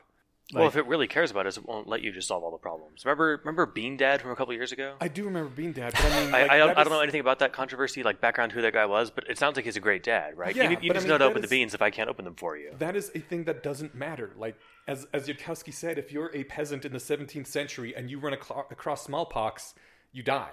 Like you don't have any other recourse. That's just what happens. Whereas if you had a god like that and you run across smallpox, the god would say like, oh wait, no, you don't die. But then like that is a hard problem that is taken away from the humans forever. And I don't want to die. I don't want people to die either. But that's also like, I don't know. You go out, you explore the universe, you run into an alien species that's really hard to share the universe with. And at what point does the AI like intervene and say like, you know what, I'll take care of this problem for you. You are my pets. Stay safe here while I take care of this. it's like if you got your ass kicked at school, your dad might let that happen, but if they like followed you home and were going to kill you, that's when your dad comes out and shoots them, right? Right. So that's when the god intervenes and stops the aliens. Is when they're going to blow up Earth. I mean, I'm being hyperbolic, or facetious, but I see what you're saying. I think this is going way off field, though. I know, but it touches on something you and I talked about once before, which was like, is this a bad thing that we're losing agency? And I took the stance that no, it's not, and you're like, but it is, because any restriction on our freedom is just them drawing lines on what we're allowed to do. I mean, maybe I fetishize agency too much. But I see what you're saying. But yeah, I'm like, yeah, I would love it if it was like actually physically impossible for me to walk in front of a car. Yeah. Mm-hmm. Like, what if just something, like if I went to go take a step and I just didn't? I'm like, oh, there goes the car that was going to splash my brains. Like, I mean, honestly, I wouldn't mind living that universe. I think the disease example is a great example because I don't think anyone should ever die of a disease. That just sucks. I'm glad that we've managed to fix so many of them. And quite frankly, if like a god AI came around and was like, all diseases are gone, I'd be like, fuck yeah. That's the best thing ever. Yeah. So I guess I agree with you. I would like that risk and that. Sure, it puts a constraint on your life that like, oh, now I'm no longer playing this dangerous game with can I avoid the disease and can I fight off the disease and can I find my own way to beat this disease? But that was a shitty game anyway. Yeah. Fuck that game. That's a game I'm fine not being allowed to play anymore. Yeah, like I can't be in cuddle piles because of monkeypox for 3 months. Fuck this. Come and fix this AI. Yeah, I don't think this is too far afield, honestly, because like I feel like the current discourse around AI alignment has become so what's the word, like stuffy and trying to get everybody to take you seriously. We need to go back to wild ass 2007 Yudkowsky talking about gods and like real, because there's no like middle ground between. I know, rebut me if I'm wrong, but like I don't see the like serious technocrat.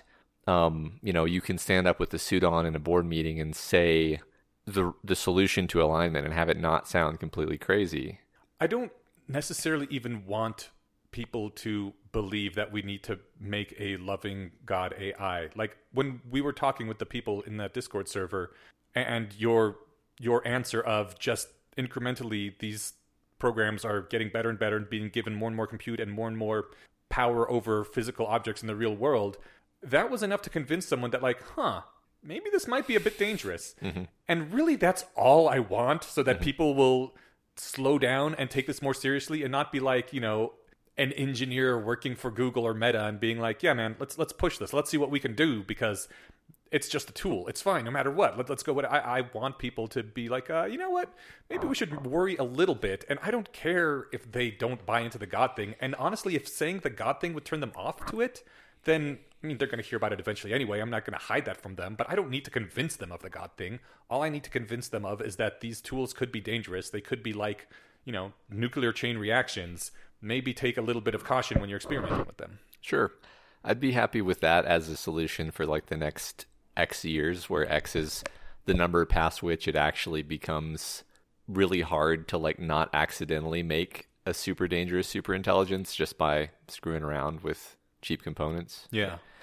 Once somebody can accidentally build a super dangerous super intelligence using their home PC level hardware, then it's like we really, really need to have actually solved this problem. Yeah, we need the God before then. Yeah, but up until somewhere around then, I think just convincing people, like you said, to not build stupid things that are dangerous and then handing them a bunch of power. I mean, I think honestly, well, maybe I'm being overly generous actually, but I was going to say a lot of these big companies, they do have the ability to make something really powerful and then just plug it into the internet, and they don't seem to be doing that. And I think for them, it's not like end of the world risk scenario. It's just like bottom line risk scenario, where it's like, well, we don't actually understand this thing's like input output behavior that well. Like, yeah, it might be a useful product in these following ways, but we don't have enough confidence in its behavior to know that it's not going to do something really stupid and cost us a bunch of money. For them, it's just a money decision. And it's like, oh, fine then. Capitalism working as intended. You're going to keep a company from ruining itself, which also happens to keep it from ruining a lot of other things in the whole world, potentially. I mean, there's nothing in theory stopping Boston Dynamics and Tesla from strapping a gun to one of the dogs, putting the Tesla brain in it, a Tesla bot brain in it, and saying, "Here, you go shoot those guys," right? Mm-hmm. Like, and now that it has the Tesla bot brain, it knows what, how to identify those guys, versus just like, and it has the sturdiness of being the robot dog. Mm-hmm. But like, so what I'm trying to think of is, short of somebody doing that, which there's no reason, like, everyone can see that's a bad idea on its face, right? Like, no one's going to teach their Tesla bot how to, well, someone might try to teach their Tesla bot how to shoot a gun, but it probably won't. Like, it'll just say, "I'm not going to do that.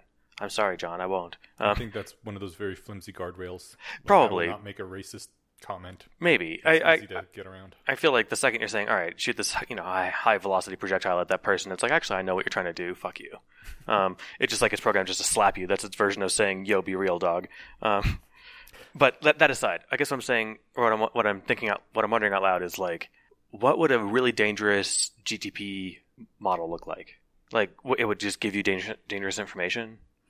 And like, what would that do if you're just one nut job in your garage? Well, yeah, I mean, just by itself... By itself, it's just a nuclear bomb just sitting there, right? I mean, we already had a deep learning model describe how to create a new nerve gas. Really? Yes. I didn't hear about that. Mm-hmm. It was something designed to make chemicals that help people and make them, better.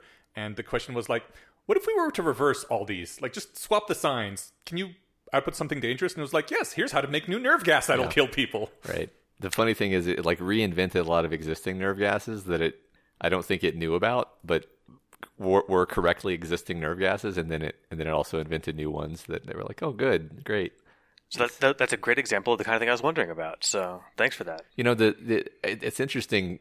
I think it would be one of the best comedy futures if it turned out that Tesla was the one to solve alignment, because like Tesla's already really good. Like its whole thing is like we're operating in this very dangerous space of controlling a car, and we want to not kill people, which is really easy to do accidentally if you allow this massive metal to intersect with person. And you can imagine, and like the Tesla AI is pretty advanced. Like it's sort of holding this complicated array of like possible things that could happen next in its mind at all times, if we're going to grant it the having a mind, and avoiding parts of the action space that are going to lead into more risky secondary consequences, and so you can imagine like what Stephen was saying about like handing it a gun and being like, point this at that person and pull the trigger. You can imagine like a version 10.0 Tesla Android being like, well, I calculate that what happens then is a projectile shoots out and intersects with the person's body in a deleterious way, so I'm not going to do that because one of my primary things is to not damage human bodies, and that's not alignment with big quotes around it, but that is a kind of like functioning guardrails around the process, where you probably could trick it into hurting someone, right? Like you could invent an elaborate Rube Goldberg machine that hurts someone and then have it pull the lever, and then it's like, aha! But it's like then it's not really responsible for that. You're the one who did that, right? I don't know. Yeah, I don't know. Just thinking out loud. No. About the nerve gas thing, there's I have this link that I will link in the show notes. But there are researchers who are working in drug discovery, and a lot of what they were doing the machine learning models for was to predict toxicity, because they say no matter what kind of drug you're trying to develop, you need to make sure they're not going to be toxic. If it turns out you have this wonderful drug that lowers blood pressure fantastically, but it hits one of these really important, say, heart channels, then that's a no-go because it's just too dangerous.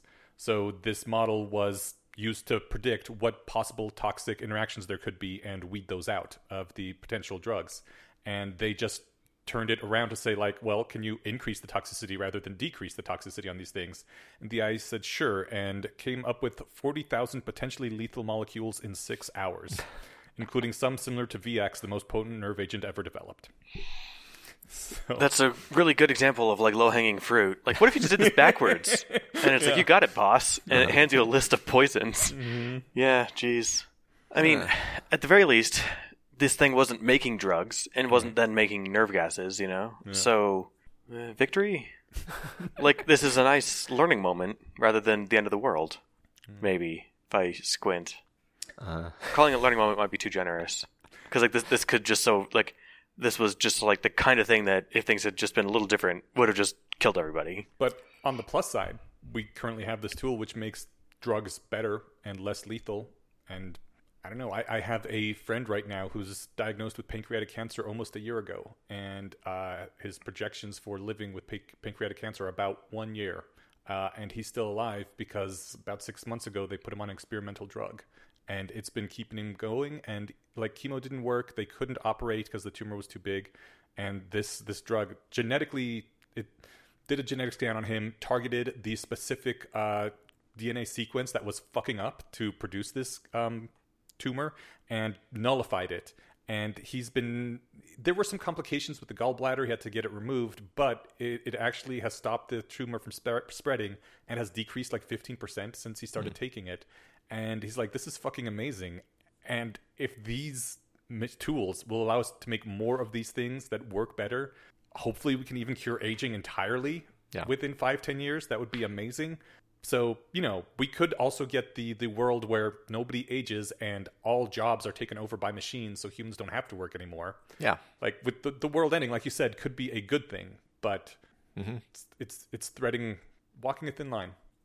Yeah, I think it's probably a good sort of, emotional antidote at the very least to think about the positive possibility. Because I when I first started learning about all this AI risk stuff, I was legitimately freaked out and kind of depressed about it. But this was like 10 years ago. I've had, probably literally 10 years ago now that I first started reading about this stuff. So I've had time to metabolize it. I always feel bad because like I remember this conversation I had with my dad where I just had never really talked with him about this stuff. And I just like brought it up casually. And then he did the thing where he would be like, well, what about this though? Like this seems like a good solution. And then I would just, casually like bat his suggestion aside as like, this is the standard retort to that proposal because I've read the full, decision tree of AI alignment proposed solutions and why they won't work. And I realized over the course of 10 minutes that I had like freaked him the fuck out because I had casually convinced him that it was extremely bad. And I was like, oh, I've had years to like think about to like be emotionally okay with this. But I think part of the being emotionally okay with it is just thinking like, well, it could be the best thing ever if we just get it right. And you can, I sometimes, a lot of the science fiction that I kind of write, either write or, storycraft in my head without writing is like scenarios where we get it right. I think that's good, emotionally healthy to do. I think part of the new, slightly more risk-taking thing that I've been doing is I always assumed longer timelines, and we both have back problems. I had that surgery a few years ago, and there's some drugs that I now take for the rest of my life, and generally for those, they have bad long-term effects. Like it starts wearing out your liver and your kidneys. You want to limit how much you're taking them, and so sometimes you just live with more pain because in the long term this is better for you.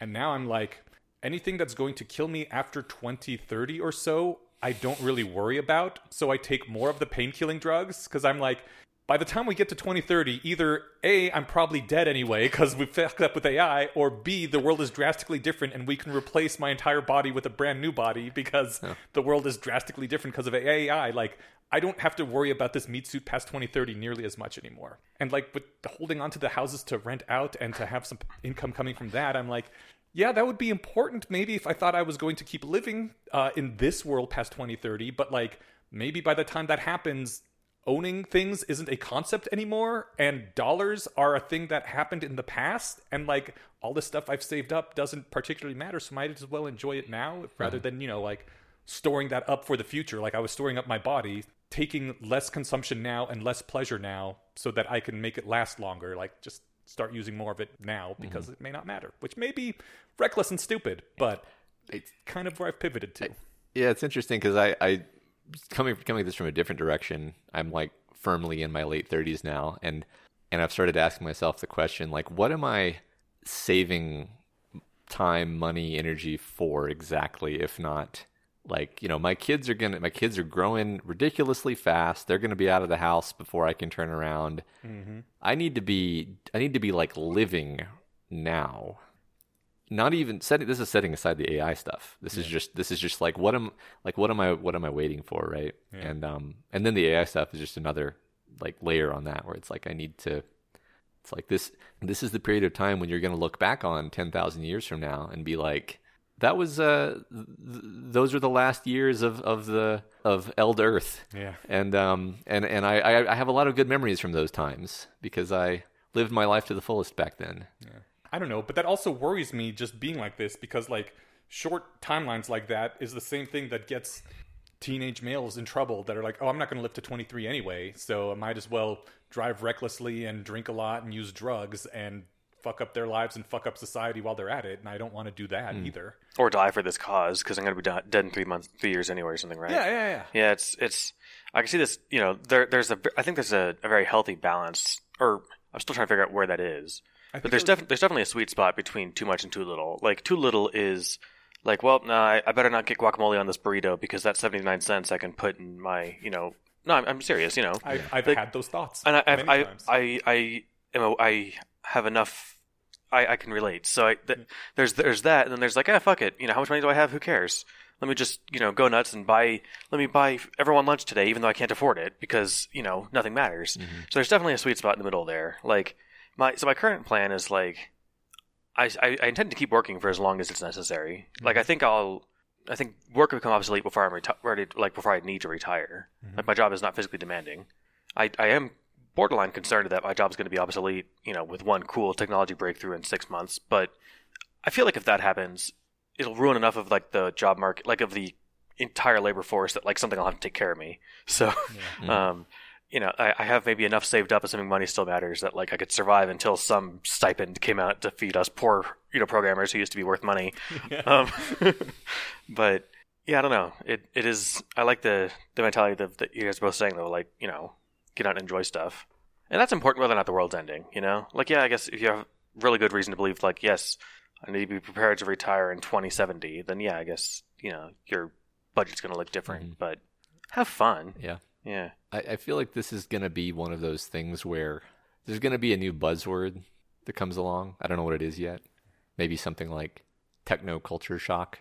That's a terrible suggestion, by the way. Oh, it's going to be way worse if like it comes from like some, you know, or what do you call it, boomer on, you know, New York Times, right? Yeah, no, you're right. It's going to be something super annoying. But what I'm just singularitarian. Yeah, it'll be a meme. But what I mean, so like what we've started, yeah, it's going to be something exactly that dumb. But like what we've started seeing is like all these, you know, Fiverr artists completely out of business immediately in like, you know, a 6-month period. It went from like, this is my job to I don't have a job anymore, and that's not even like what we're talking about. That's not even like, you know, big capital AI. That's just like, yeah, they made image models good enough that they passed some, you know, indefinable threshold from not good enough to suddenly good enough, and some aspect of that was hardware, some aspect of that was software, some aspect of that was it being something you could just put on your PC instead of having to like talk to a server and just make it a little bit easier to whatever. The point is, it crossed some threshold,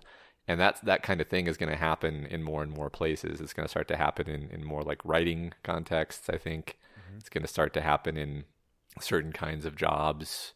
It's going to happen in, you know, there's going to be a day where you're going to call the 800 number, and it's going to be an AI, you know, and it's going to be an AI phone tree instead of a human. And then like, it's just like, okay, well, you just go year on year, and it's going to work its way in unexpected directions too, right? Because people correctly observed, like 10 years ago, nobody thought like one of the first jobs to be automated away was going to be artist. Yeah. Like that's an insane thing, right? And so it's going to come from unexpected directions. I wouldn't be entirely shocked if, you know, engineers were out of work before secretaries or something, because it's like, well, engineers, like a lot of what we know is baked into like, well, you know engineering, and it's like, well, the AI knows engineering, it just reads all the textbooks and it knows engineering, whereas the secretary actually knows where that file is in the filing cabinet. Yeah. which is a kind of knowledge that is harder for the AI to know. So yeah, it's again, some kind of, there's going to be some shock that goes through society as more and more people, I think, are directly influenced by this trend, and it's going to start happening. It started happening, I would say. It's going to happen faster and faster. I was thinking about that with the order of which jobs would be like. I can imagine them being automated, and I didn't even think about Fiverr. Basically, those folks are out of business. Like, it's kind of interesting because I only used it once to have someone draw a picture of my cat, and it turned out great. I gave them 2 Fivers, but like, I was thinking, my job. I don't know who would like check to make sure it works, and like right now, Google Copilot, it works pretty well, especially with like more popular stuff. But like right now, all the stuff's in Go, and it doesn't know Go as well. So like it's hard to tell like when it's doing something or it's just like the IntelliSense of the other thing that's cheaper and comes out of the box, but it's okay. And then if that gets really good and like it basically works, somebody still has to make sure it actually works. So there's still some job here, but that is the kind of thing like where one person could do 5 person's jobs. Yeah. And so what happens to those other 4 people? Right. They get trimmed. But then I was thinking like you said, secretary. I mean like even like teacher. Like a lot of like the stuff that is like the like. This job is hard, should be paid more, and it's not paid that much because like it's not to like say it. What's the not asshole way of saying it's not that hard for it's doable by a lot of people. But like you can't get a robot to teach kids. You need somebody up at the front of the class screaming at them, threatening to hit them, or whatever it is they do now. Kids right? really love watching YouTube. You could, in theory, make a YouTube that teaches kids stuff. You're gonna make them take a test, though. I mean, maybe that sounds solvable. You don't have to make them take a test if you make it good enough. But like, they just learn the stuff. Yeah, that's. I mean, I guess it's all right. So there's maybe teacher is not like the example I want to like defend, right. But it's I can just see some stuff where it's like, oh yeah, like mechanic. Like a lot of trades. Like sure, your car will tell you what's wrong because it's smart now, but like someone still needs to get in there and monkey with it. And every car is gonna be a little different, especially maybe I'm picking on specifics too much, but you see the general outline of what I'm saying. I think like the stuff that used to pay more or still does in the not too distant future, we'll say it used to pay more. I think that stuff's going to be easier to replace. Maybe tactile jobs, like you said, knowing where a filing cabinet is, knowing where it is in the filing cabinet is a lot harder than knowing where it is on the file system. Yeah. I mean, also there's you talk about like being a teacher, and I'm like, well, are there going to be schools? What's the point of schools if increasingly there's no point to getting educated because what are you going to do with that anyway? What are you going to do with it? I mean, maybe there would be schools because it's like, well, like I've thought seriously, like if I just knew for a fact that my kids were never going to have to work, would I still send them to schools? And it's like, well, I think I would want them to learn, literacy and enough like. I think governments are still going to demand it because a lot of schools' function is just social integration with the, Well, and daycare, but that's only as long as parents are working. Yeah. When parents' jobs like are all automated and we're sitting at home all day, it's like, yeah, my kids can sit home and watch TV with me. The government doesn't care about the daycare aspect. It cares about having you ideologically supporting the government to continue to exist. Maybe they'll realize that that's a lost cause now that kids have TikTok, right? Yeah. TikTok, that's a good example of a evil AI scenario. So I guess we've been talking about short timelines versus long timelines. There were a few questions at the end here for people who still think we have long timelines to get to where we got to worry. Did we want to hit these real fast? Yeah. 3 questions that he brought up. If you still think that long timelines are more likely than short timelines. 1, how do impoverished constant time execution token predictors, so things like GPT-3, how do they do as much as they do, and why doesn't this imply that we're already close to danger? I don't think any of us have answers for this because we all agree with short timelines to some degree. Number 2, why won't the next obvious steps provide much improvement? And why do we still need several decades of advancement? Can you point out where the hard problems are and make predictions about them? And number 3, given everything else, how do we know that the currently available compute is not enough? How do we know that the compute that will be available in 10 or 20 years will not be enough? So, please tell us the answers to those things if you think you have good answers to those things. Yeah, the best I can do is, and I can't do very well, but the best I can do is say like, well, let's imagine it's 40 years from now and we still don't have strong AI. Why? Is it because it became really expensive to build computers for reasons we can't predict?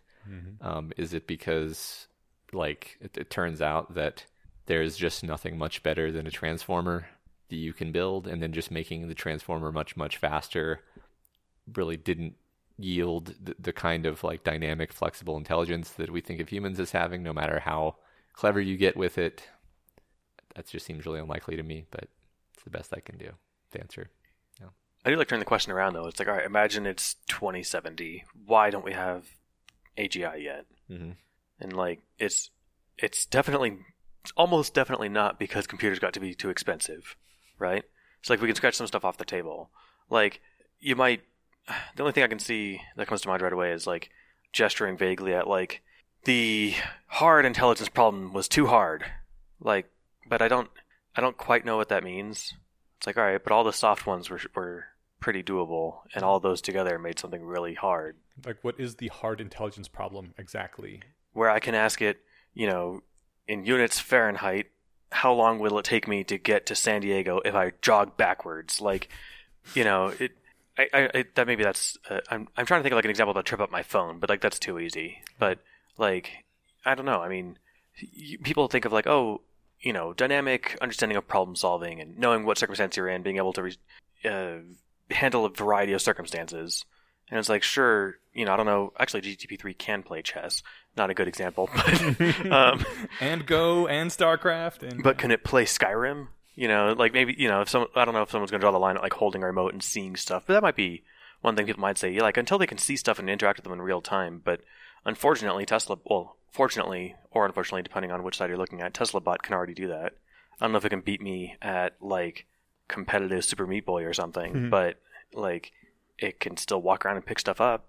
Like we're getting really good at that stuff. Yeah. I would think of like being able to write a novel, as a pretty high level challenge that we still don't have systems that can do. And I don't just mean write a novel, because GPT-3, you could just tell it to write a novel and just let it go and it would write a novel's worth of words. Yeah. But what I mean is like a thematically coherent and satisfying novel with excellent character arcs. Without human guidance along the way. Without human guidance, right? With, that's hard for reasons that I think we don't have systems that can like just do that. You also don't need to be really good at that to make a neurotoxin that can kill everyone on the planet, right? Yeah. So like, I don't mean to cut you off, but I'm just thinking like that sounds like the people who say that. Well, I can ask DALL-E to make me art, but it's not perfect the first one I look at, right? And it's like, yeah, sure, but right. And also, most humans can't write a novel that is thematically coherent and with satisfying character arcs. Yeah. And I don't think there's anything deeply fundamental that's keeping current systems from doing it. I think it's more like, well, nobody has really built a system that is really like suited to that task yet. But that's not because they can't. That's because that's a weird specific thing to want. You think like the first novel-length book? Actually, I've already answered the own question for my own guess, but I'll finish it anyway. The first like novel-length story to be written by an AI and consumed by people, do you think it'll be written, or do you think it'll be published as the first book by an AI, or do you think it'll be published as fake human pseudonym? I would go with pseudonym. I think so too, but I think I realized where it's definitely probably going to be published first. It's going to be serial fiction online, right? Yes. Like it's going to be made for nerds by nerds first. Yeah. Yeah, I think if I know it's an AI, then I'm going to be like nitpicking. Whereas if I don't know it's an AI and then I read it, I'm like, I really liked that. And then somebody's like, it was an AI. Then you're like, oh shit. And so it's always different, right? So, okay, this is amazing. At the writer's retreat I was at, there was a... Oh man, that's spoilers, so I should cut that out, probably. Well, maybe. I'm glad to know it, but yeah, maybe that person wouldn't appreciate it. Yeah, I guess I'll have to cut that out. Damn it. That's a good example, though. I mean, it's... When I'm reading something, or even like watching a movie that's not that good, I can be like, okay, I can see what the author was going for here. And even though I don't think it worked, I like that they tried. Like, stuff that I really hate is where like I have no idea what the author's even trying to do. Like, I was complaining about a TV show during breakfast. Like, that show, I don't think the writers have no idea what they're doing. I'd bet $1,000 that like they were just like, we just wanted to have fun or something, is probably, or if they have an answer, it's incoherent. Or they can't point to examples in the story, whatever. But like, if I can say, okay, I can see what the author was trying to do here, I can totally dig that, right? Even if that's not my cup of tea. Or like, oh man, I totally feel what they're putting on the page here. That's great. I would have to flip a switch in my head to be able to have that same sentiment and charity towards a robot that wrote that story, right? Because does GTP3, is it trying to tell this part of the story? No. It's just word vomiting, right? Yeah. It's just making delicious vomit, but I don't know if I'm inclined to be charitable towards that. It would definitely have to be something a bit beyond current GPT-3 because to me the what like kind of what you're saying, it's like it has to have in its mind an idea that it is a person trying to express a thing, not just let us complete the next token, right? Right. And the thing, and it has to know what it's trying to express. It has to, well, that's funny because actually there are a lot of famous novelists who write the whole novel and then read it and say, oh, apparently the theme was this. Sometimes they don't even know until someone else writes it, and they're like, oh, so this is what it's about. And it's like, no. And people are like, I think we have to invent death of the author because this is obviously what it's about, and you don't know that. Yeah, like Ray Bradbury with Fahrenheit 451 and all sorts of examples of this actually. But I guess I shouldn't be so limiting about what are the requirements to write a good novel because I don't think it is any one thing. But anyway, still though, it's hard for me to imagine like a really excellent novel written by an AI and then not and then being like, this thing is just it's just parroting. It's like no. Did you read the continuation of the Harry Potter and Methods of Rationality Christmas chapter? No. So you remember the chapter where Harry and Quirrell go shopping in Diagon Alley for presents?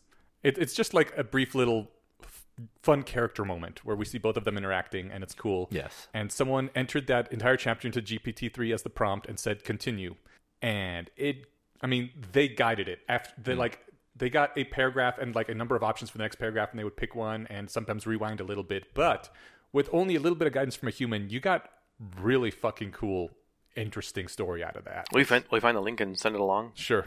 Yeah. I need to read that. Yeah.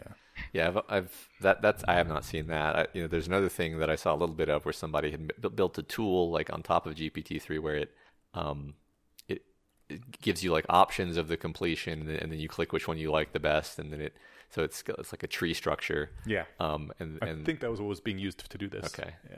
Yeah, because that strikes me as kind of an intermediate thing where it's not there, but it's very interesting because like as the human at that point, you aren't doing that much creatively. You're just choosing which of these is the best.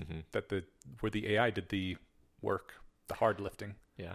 More like a choose your own adventure kind of thing. It's a choose your own adventure thing where the human is providing guidance, and you could also imagine a version of it where you've got like an AI sort of wrapper that's looking at all of the completions and being like, which of these completions most coheres with the theme that I'm trying to express, right? And then it's a sort of jury-rigged version of the AI that can write a novel. Yeah. One last thing here. I pulled this out of a tweet that was not related to this article. It's just something I stumbled across. But for people who aren't worried about AI right now, what would it take to convince you that you should start becoming worried about AI that showed up in the future? Because in the past, people are like, well, AI can't play chess, so I'm not worried about it. And then they're like, well, AI can't play Go, so I'm not worried about it, and so forth. Please, right now, think of something that if an AI actually could do, it would make you really worried that something bad could happen in the very near future, and that people should start worrying about it and write it down so that when it does happen, you can be like, maybe I should be worried. Because a lot of people just keep pushing things out. It did give a few suggestions. I think your suggestion of can it write a good, convincing novel is a good one that some people might choose. Other suggestions were you come across a chatbot that completely convincingly mimics your friends, like someone you know very well. Maybe working humanoid robots. Maybe most machine learning researchers are publicly voicing major concerns. Maybe an AI that is a completely competent software engineer. Like, just write down something that would worry you if you actually saw it, and we'll see if it happens, and if so, when. I am confident that like half the bullshit I deal with at my job isn't solvable by a robot yet. Okay. So at least there's that. But I was thinking like if I had to stretch like in the other direction, like maybe when an AI trained robot beats a human in a fight, like we put it in the ring with an MMA champion. And it's like, okay, now we can't even beat them up. Right? I could see that being on someone's thing because, I like, mean, you can already lose a fight against a crane. Like, what are we talking about? I can beat you with my robot right now. Just tell my Tesla to drive into you. Exactly. Yeah. Yeah, I guess I'm just thinking like some people I think, and I'm totally just making this up because I haven't like talked to enough people to get a sample, but might be tied up on like it should be doing stuff in real meat space. Like, sure, chess, whatever. You can beat me on a computer chess, but you know, until you can beat me at tennis, I'm not worried. You know, Okay. I don't know why that should matter, but there's something about being bested in physical, you know, contest that makes one feel subordinate. There was a video I saw either last night or this morning, I don't remember, of a robotic, just an arm and a face, right? Really good expressive face. And it shows it sleeping, and then it like wakes up and it's kind of surprised and looks at its arm, and it like has all these facial features, and it's just going through a number of cool facial features and hand motions it can do, but they are so well articulated. It looks like a human with blue skin and no hair doing all this. And I believe the comment was from Eliezer, hook this thing up to GPT-4 and you will probably have people saying, obviously it's conscious, look at it. Yeah, Like, totally. yeah. So you know, in your list of things there were two things that jumped out to me as like the kinds of things where I would want people to be specific. And the reason is like there's infinite subtle space for goalpost moving, even with so the two things were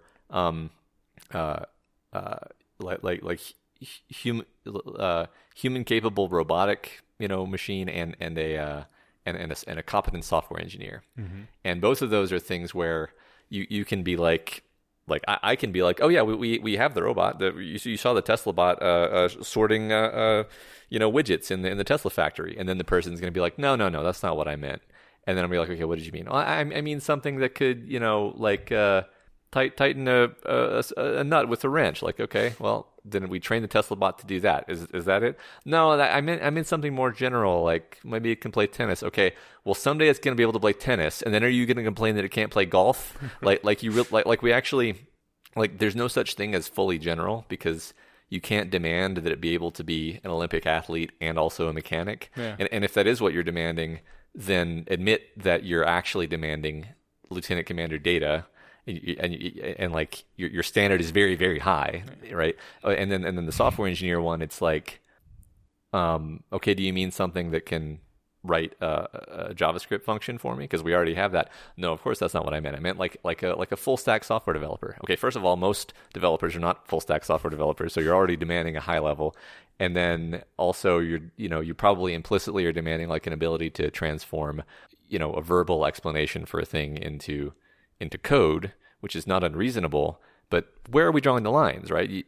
So is it allowed to ask for clarification? Because if you can't do that, then you know most software engineers can't do their job. Exactly. Yeah. So I think people that's the goalpost. People don't even know they're moving the goalposts when because that's I want to be charitable, and people really don't know that they're doing that.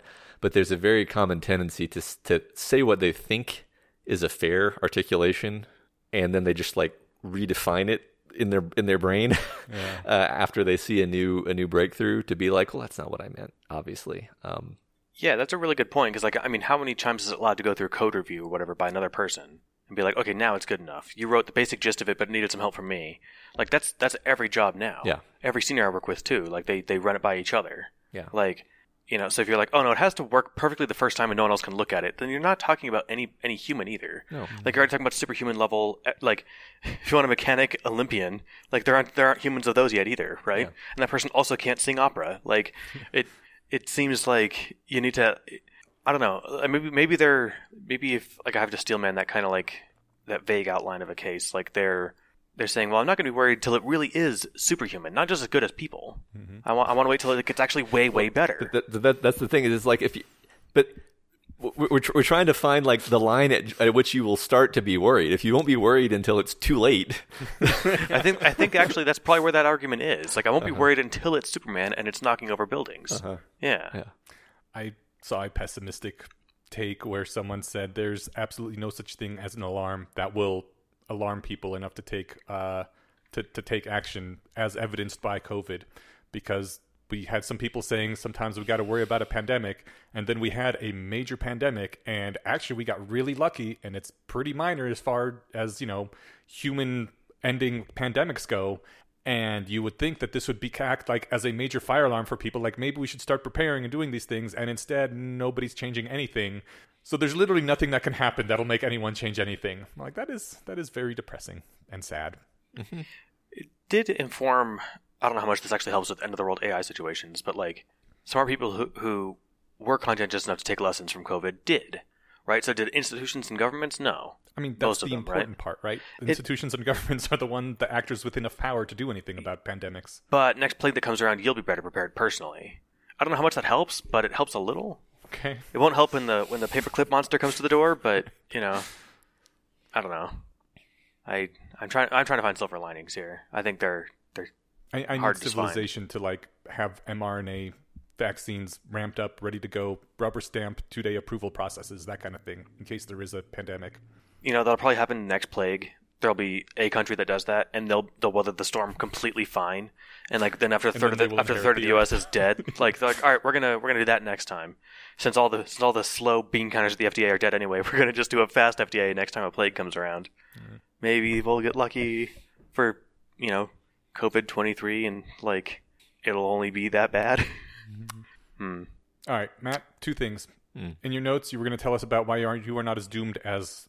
Well, I actually already did talk about why we shouldn't feel as doomed as we were, right? But there's lots of good things that can happen from this, too. Yeah, there's lots of good things that could happen. And also, it turns out that, the current most impressive things, they don't look like agents. Mm-hmm. They don't even particularly look like oracles by default. You can sort of trick them into being an oracle.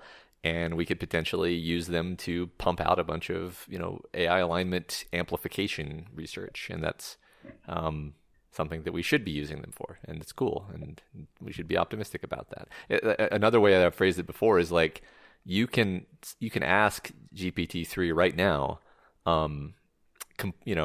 write me an answer to this question in the way that a smart, kind, wise, loving person would. And it will do a really good job. And so somewhere within this matrix of numbers is a conception of what a good, kind, loving person would do. And we got that for free without even trying to train it to do that. Yeah. And that should give you cause for optimism, I think. That's awesome. That is a good note to end on. I like that. Yeah. All right. Unless there's another bullet point to hit that's going to totally change my mind and bum me out. I mean, I think that's a wonderful note to end on. We're over 2 hours, and I kind of don't want to hit the less wrong posts at this point unless... You guys want to do them anyway? This whole post was less wrongy enough. That's true. Yeah. This was entirely about one less wrong post. So perfect. We did a less wrong post. We did Porgy's Porby with a B. Why I think strong general AI is coming soon. So cool. All right. No sequences this week. Just a less wrong post. Yeah. Thank you for joining us, Matt. Oh, of course. It's all my pleasure. Who are we thanking today for bringing this song of doom and hope to the people? Well, in addition to Matt Freeman, I'll let you find it because I already closed my docs. So. Okay. This week, our very generous patron is Emmanuel M. Smith. Thank you for helping fund this. I hope we have not worried and depressed people too much, but that people worry enough to take this seriously, and Emmanuel Smith has helped with that particular endeavor. We've raised consciousness and raised people's consciousness about this, and hopefully given them some inspiration and maybe trepidation, which is the line we want to toe. So thanks for getting the good word out there. We appreciate it. We appreciate it, Emmanuel. I talk real good after 2 hours. I really like your idea of using GPT-3 to find ways to make a friendly GPT-4. Yeah. And Emmanuel means God is with us. Oh! And I think that's a sign. And a Smith is someone who creates things. So this person, creating a God that is with us, possibly. Yeah. Yeah. Wow. Nothing is ever a coincidence. All right. Thank you for joining us, everyone. We'll see you again in 2 weeks. Nice.